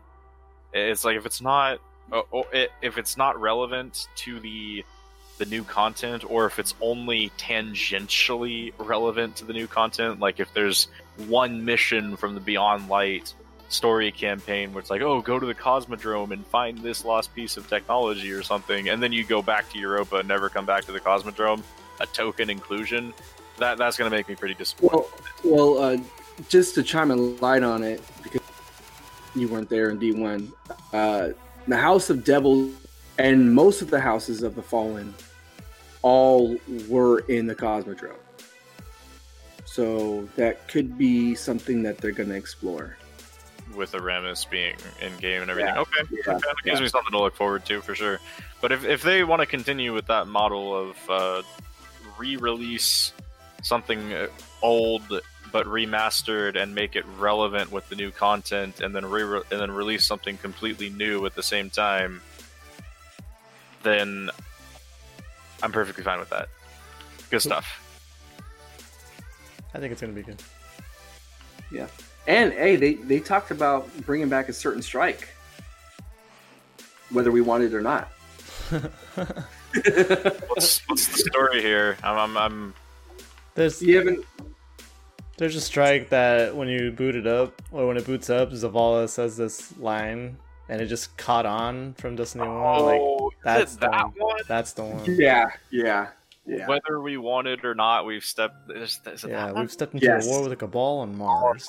I know that joke, even though I've never played D1. Yeah. Oh, It's Cerberus Vey. It's Cerberus Vey the Third. That's the name of the strike. And Luke Smith teased that that's possibly a strike and location that could come back via the Destiny content. I mean, that's those words are what they use as an example when you're tampering with your subtitle settings in game. Mm-hmm, exactly. All right, so we're pretty good on sunsetting. All of us are pretty. We have an idea of what it's going to be like and have our concerns, and for the most part, pretty positive. So I'm excited. I mean, there's a couple of pretty awesome weapons that came from those strikes, like Sepix Prime. Possibly being able to get Devil's Dawn again, which is an awesome sniper that came from Sepix Prime. And then there was Grasp of Malik that came from Will of Crota that we all just spent so much time grinding for the best role of Grasp of Malik and having to listen to her screams constantly over and over again. So there's a lot of there could be some great things coming out of them bringing back some of these old locations. And honestly, I loved the Cosmodrome. I think I could actually spawn into there with my eyes closed, navigate across the entire area. That's how much I spent in the Cosmodrome.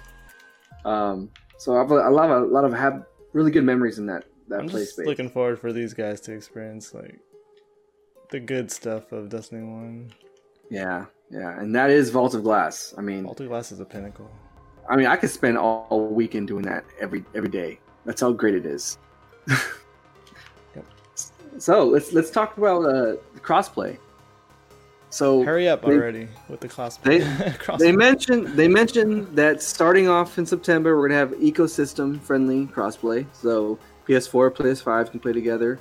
Xbox One and Xbox Series X are gonna be able to cohabitate together. But it looks like the goal is by 2021, we're gonna have full on crossplay between all platforms. About freaking time. I know. That's gonna be really, really, really cool. Right when you It's build going the to be PC. really cool, but I feel bad for everybody that's either on console or is using a weaker computer. Yeah. It's a big advantage to be able to get. Hey, Sil, how many frames are you rocking right now? 105. And I'm sure it's gonna be opt-in.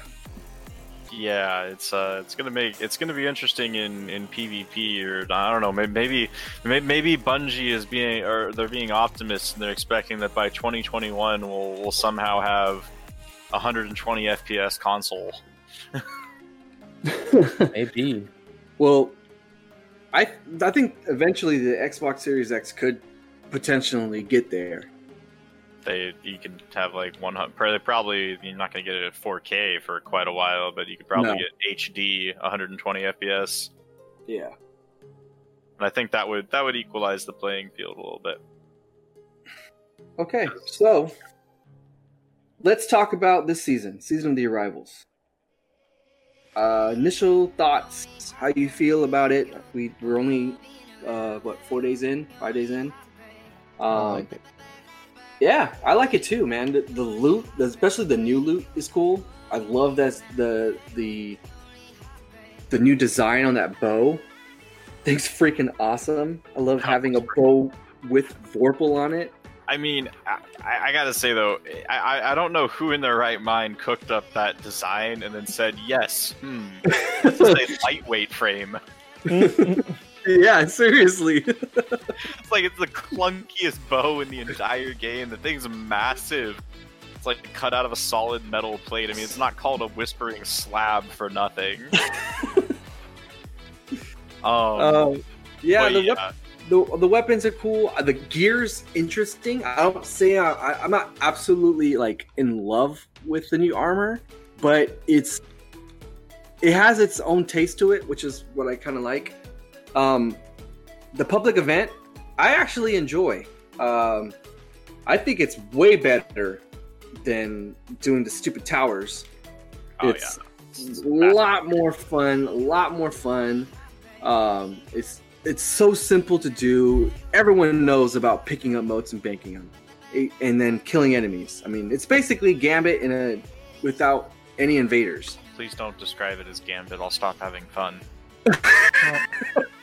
Resident Dredgens in our clan, we tried not to think of it as Gambit whenever motes come into play.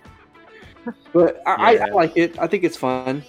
I haven't got a chance to do the dungeon because I'm not at light yet, so I can't. Yeah, the dungeon is actually sick. Yeah, the dungeon's I haven't even Dope. had a chance to play it. I haven't. I'm looking forward to when I get high enough light to jump in there. What I will say though is I like the fact that it has 2 armor sets that you can get. I'm not sure how they divvy that up, but it's cool that they brought back the old Trials armor. And that new Dido looking armor is sick, especially that Titan armor. Titan armor's dope, and then the hunters have their cat ears back, which is pretty cool.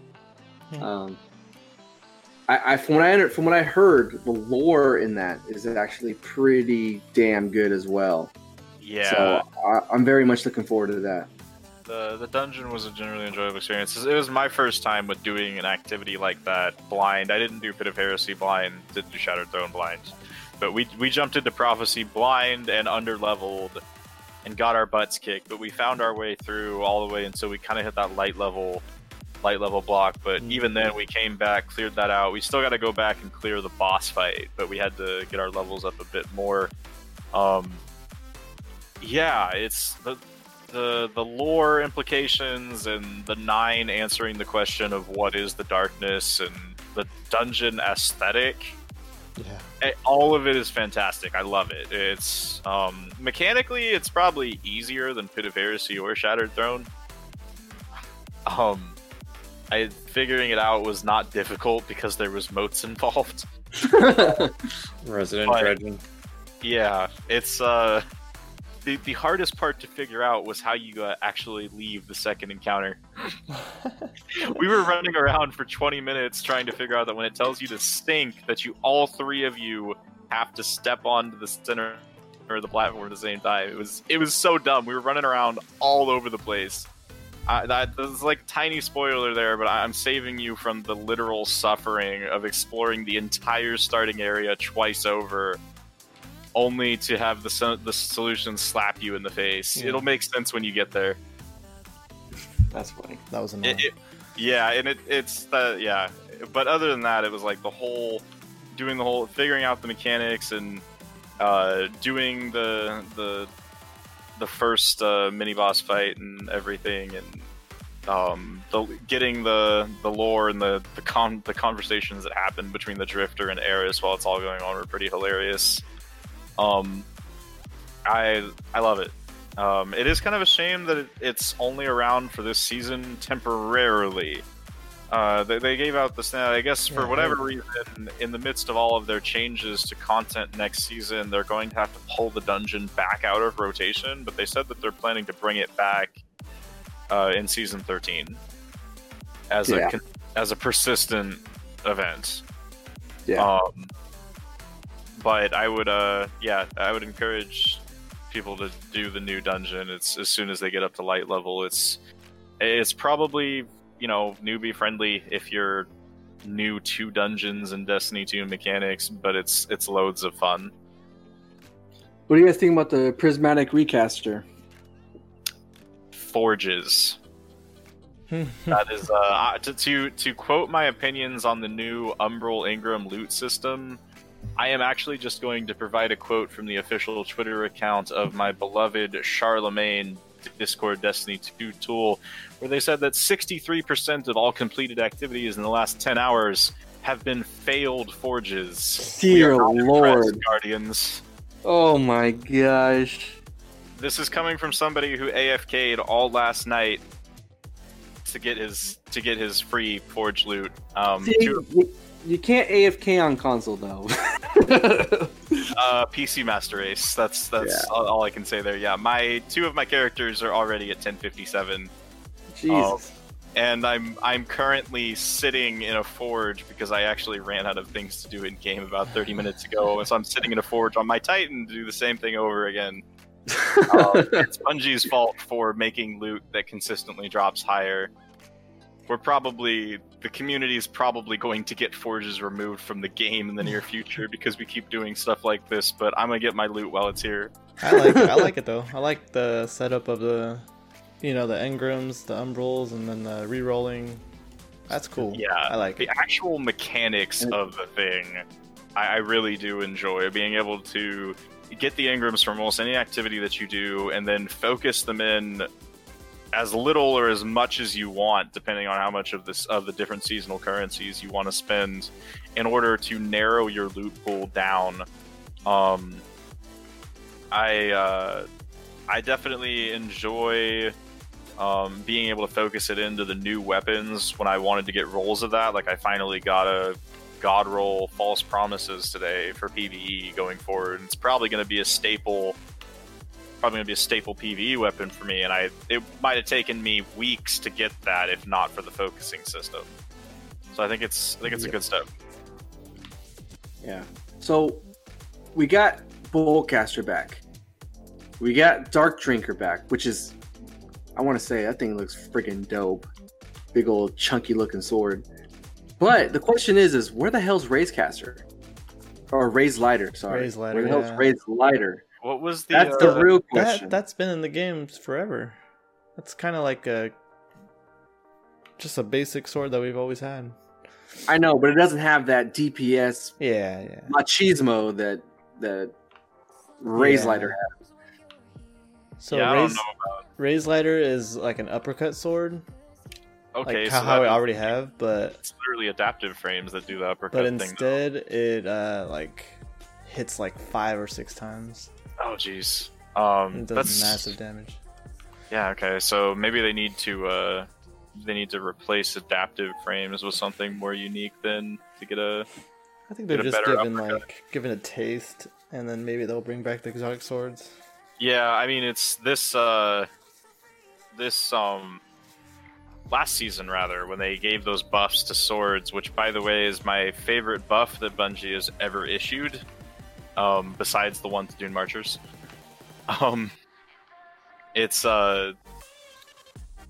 we were discussing, Zyok and I were discussing the possibility that maybe they are actually planning to finally release new types of swords, because there'd really only been, other than like Gold Tusk, one type of sword in the game. For up until now, and so I was really pleased when I hopped on the first day this season, and it was like, hey, there's a sword that can throw spinning blades of death, and it's actually got its own frame type, and so I was really pleased with that new content that came out this season, expanding on sword archetypes. Yeah. I'm looking forward to getting the Dark Drinker one soon. The spinning Yeah, one. me too. Yeah, Yeah. I need to. Level 30. Is it level 30? I'm at level Yeah. 22 now. Yeah. Dude, that Dark Drinker used to be a DPS machine. Oh yeah. It still is. Pop a bubble like, and then spin.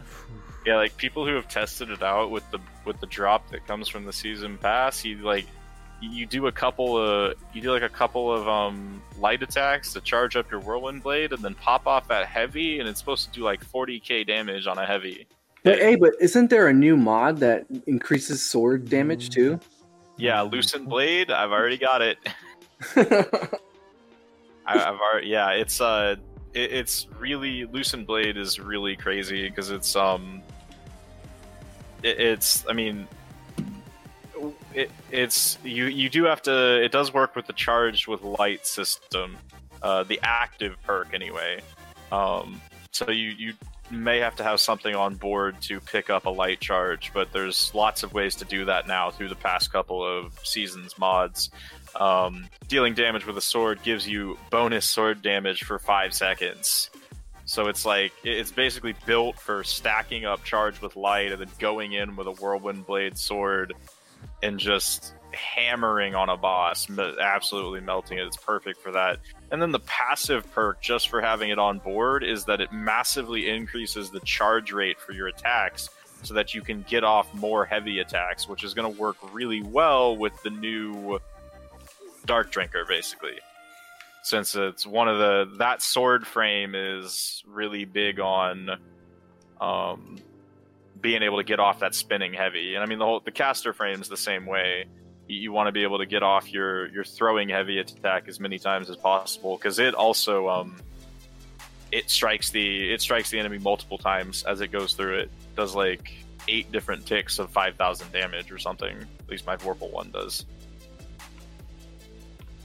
So yeah, Lucent Blade's going to be a DPS beast later in the season. All right. So, one of the last things for us to talk about, SPMM. How it's been altered in the Crucible. So, SPMM has been removed from all playlists except for Elimination and Comp. Both versions. And Trials is staying intact with the card-based system. Yeah. I haven't had a chance to jump in to try it out yet. Have you guys jumped into Crucible to see? Ask John. I think John can probably comment most on this, because he was bullying some kids earlier today. I don't know how I feel one way or another. I guess on the one hand, like, it's for the most part not really fair for some people. It's kind of a give and take, I guess. I mean, normally when I hopped into Crucible solo when it was skill-based matchmaking, it was a terrifying place to be. like It was terrifying when I queued it. What are you talking about? when I'm playing normally with like Classy, Syl, a lot of our clan members, like Tony and I are probably the only two that are like exclusively PvP players. And the people that we go in those games with, like, it's regular that we can kind of expect to get like 30 kill games every time. I mean, granted, I'm starting to get to that point where I'm expecting that in the current matchmaking as well. But in the skill-based stuff, it was like I expect to be getting 30 plus kills every single game. In the current one, like when I was doing it before, when it was skill-based matchmaking and I queue in solo, oh boy, I would be lucky to walk away with like 16, 20, something like that. I'm not very often in the top 2 players. It was like hyper sweat fest where, you know, you're kind of expecting half the people are streamers. Dang. It was a very, very scary place to be. The current stuff, like the last couple of games I've played, I've missed rants in almost every single game by like 1 or 2 kills. I think the first couple of games I played this season, I got 37 and 40 kills. And 18 and 19 streaks.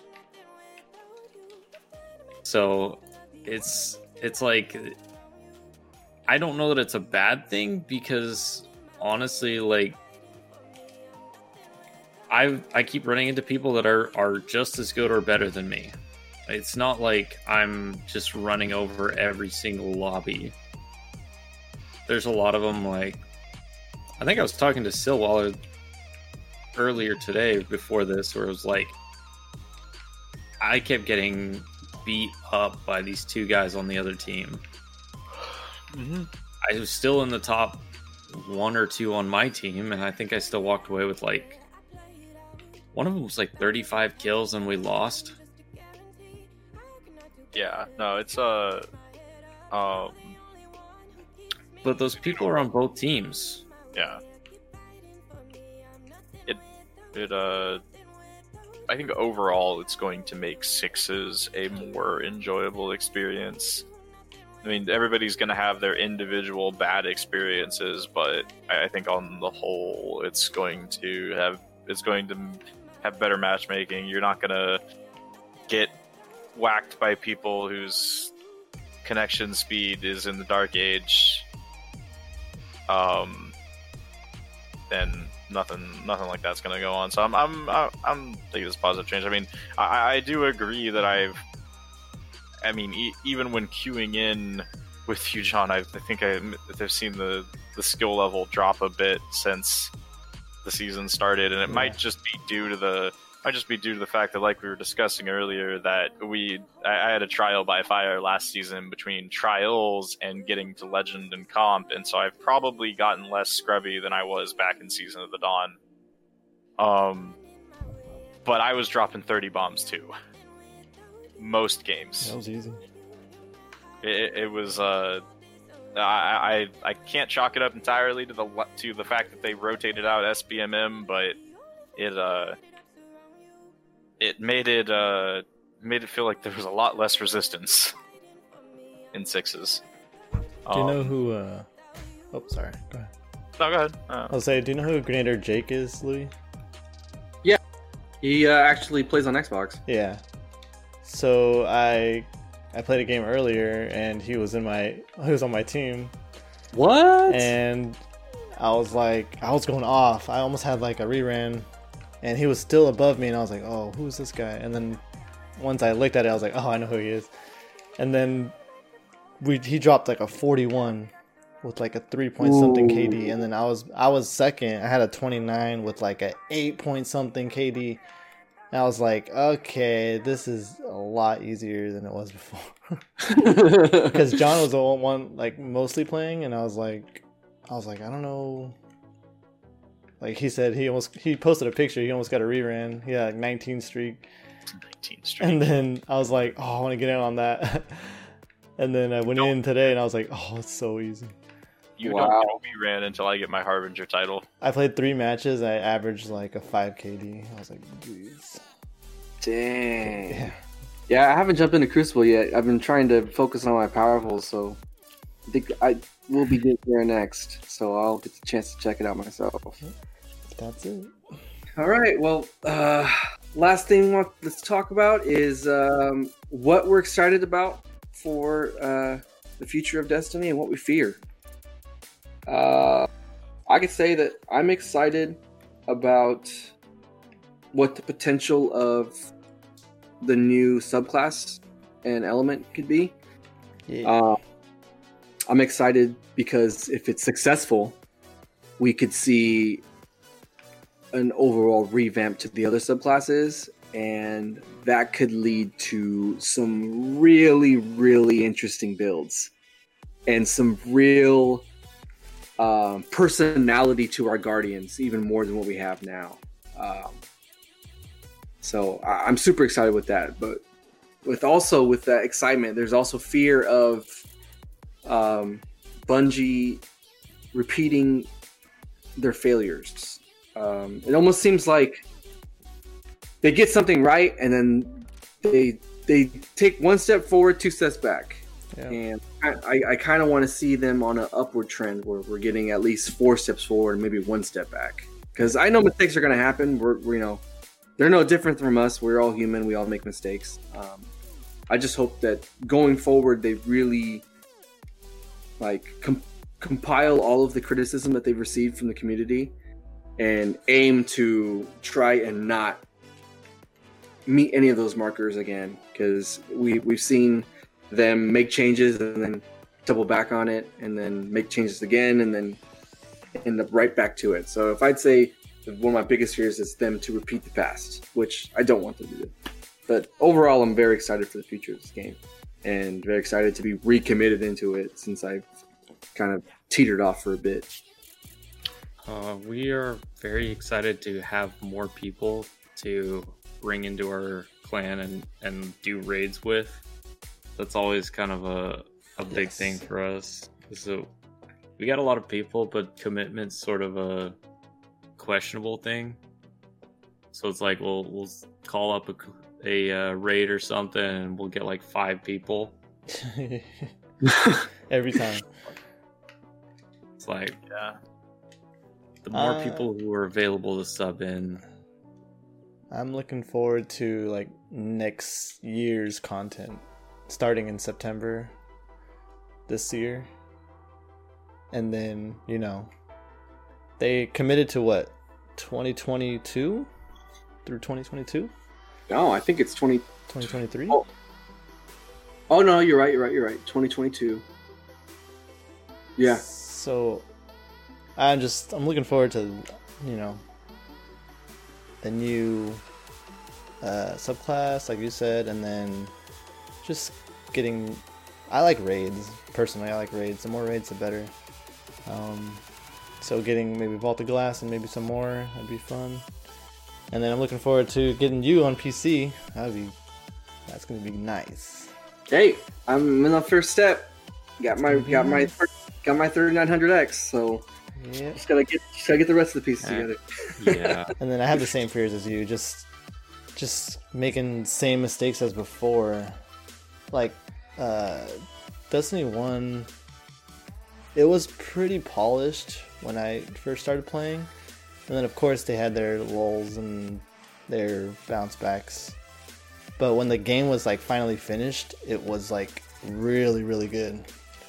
And then when Destiny 2 came out, it was like 10 steps backwards from that where they left off. Yeah. I was like, what? Yeah. What's the problem here? Why would you change so many things, Yeah. And now they're slowly creeping back to where Destiny 1 left off. So looking forward to that.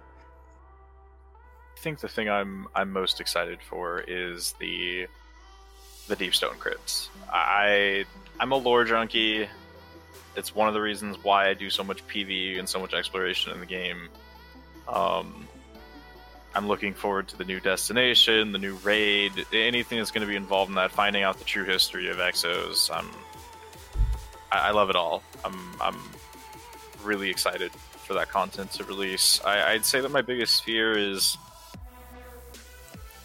it's more specific than just that they're going to repeat the mistakes of the past. I'm specifically worried that the amount of equipment in the game is going to pare down to the point of being stale if they do not start releasing new stuff more frequently, or actually bring back old stuff with new perk pools rather than the same perk pools that they already had. My experience in D2 so far has always been that the meta in D2 takes forever to shift, and then when it does, it's instantaneous because they'll buff or nerf something else, and I'm worried about that pace carrying over to the actual release of new weapons, and that their release pace will be slower than the pace at which things are going into sunsetting. I've yet to see them pull off that kind of content producing pace correctly so far. I mean, I guess they did, but it happened before I started playing, so I'm looking forward to being impressed. Guess I'll put it that way. Okay, so I think that's the show, boys. We'll just finish things off with signing out.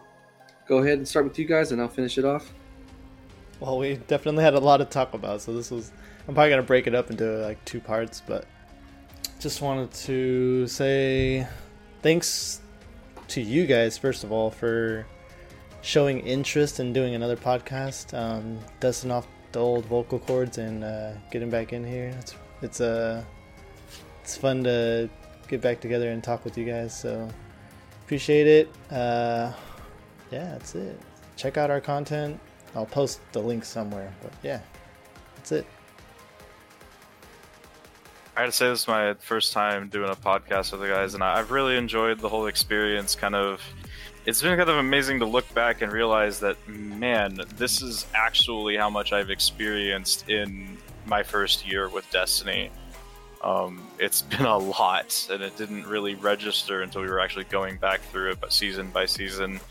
I'm looking forward to how the game's going to change, and I'm looking forward to the new fun and potentially new content that we're not just going to see in the game, but maybe be able to produce as a group as we experience whatever Bungie has for us over this next year. Anyway, I'm Syl, also known as Jake, on PC, and I guess this is me signing off. I'd like to see Destiny keep going. I want to keep playing and getting better, playing with all the people. The more I play, the more I learn about this game. I'm noticing I'm getting more cynical, but you know what? The more the Dead Clan grows, the more people we actually get to bring through and kind of re-experience all the different raids and stuff, all the different challenges through each new person. It's kind of fun. I'd like to keep doing it. All right, and I'm Luis, also known as Louis Bling. We'll be posting this on, like Javi said, on our OG gaming platforms. And we will also be having this on the Dead Clan channels. And also, I just want to shout out to Javi. He kind of does our audio for us and puts everything together, gets these all uploaded to our channels. So if you want to support him, go check him out on Mixer, Jav707. And Shout out. This is Louis Bling signing out. Thanks for listening. We hope you enjoyed. Please subscribe and follow us so you don't miss another episode, and we'll catch you on the next one.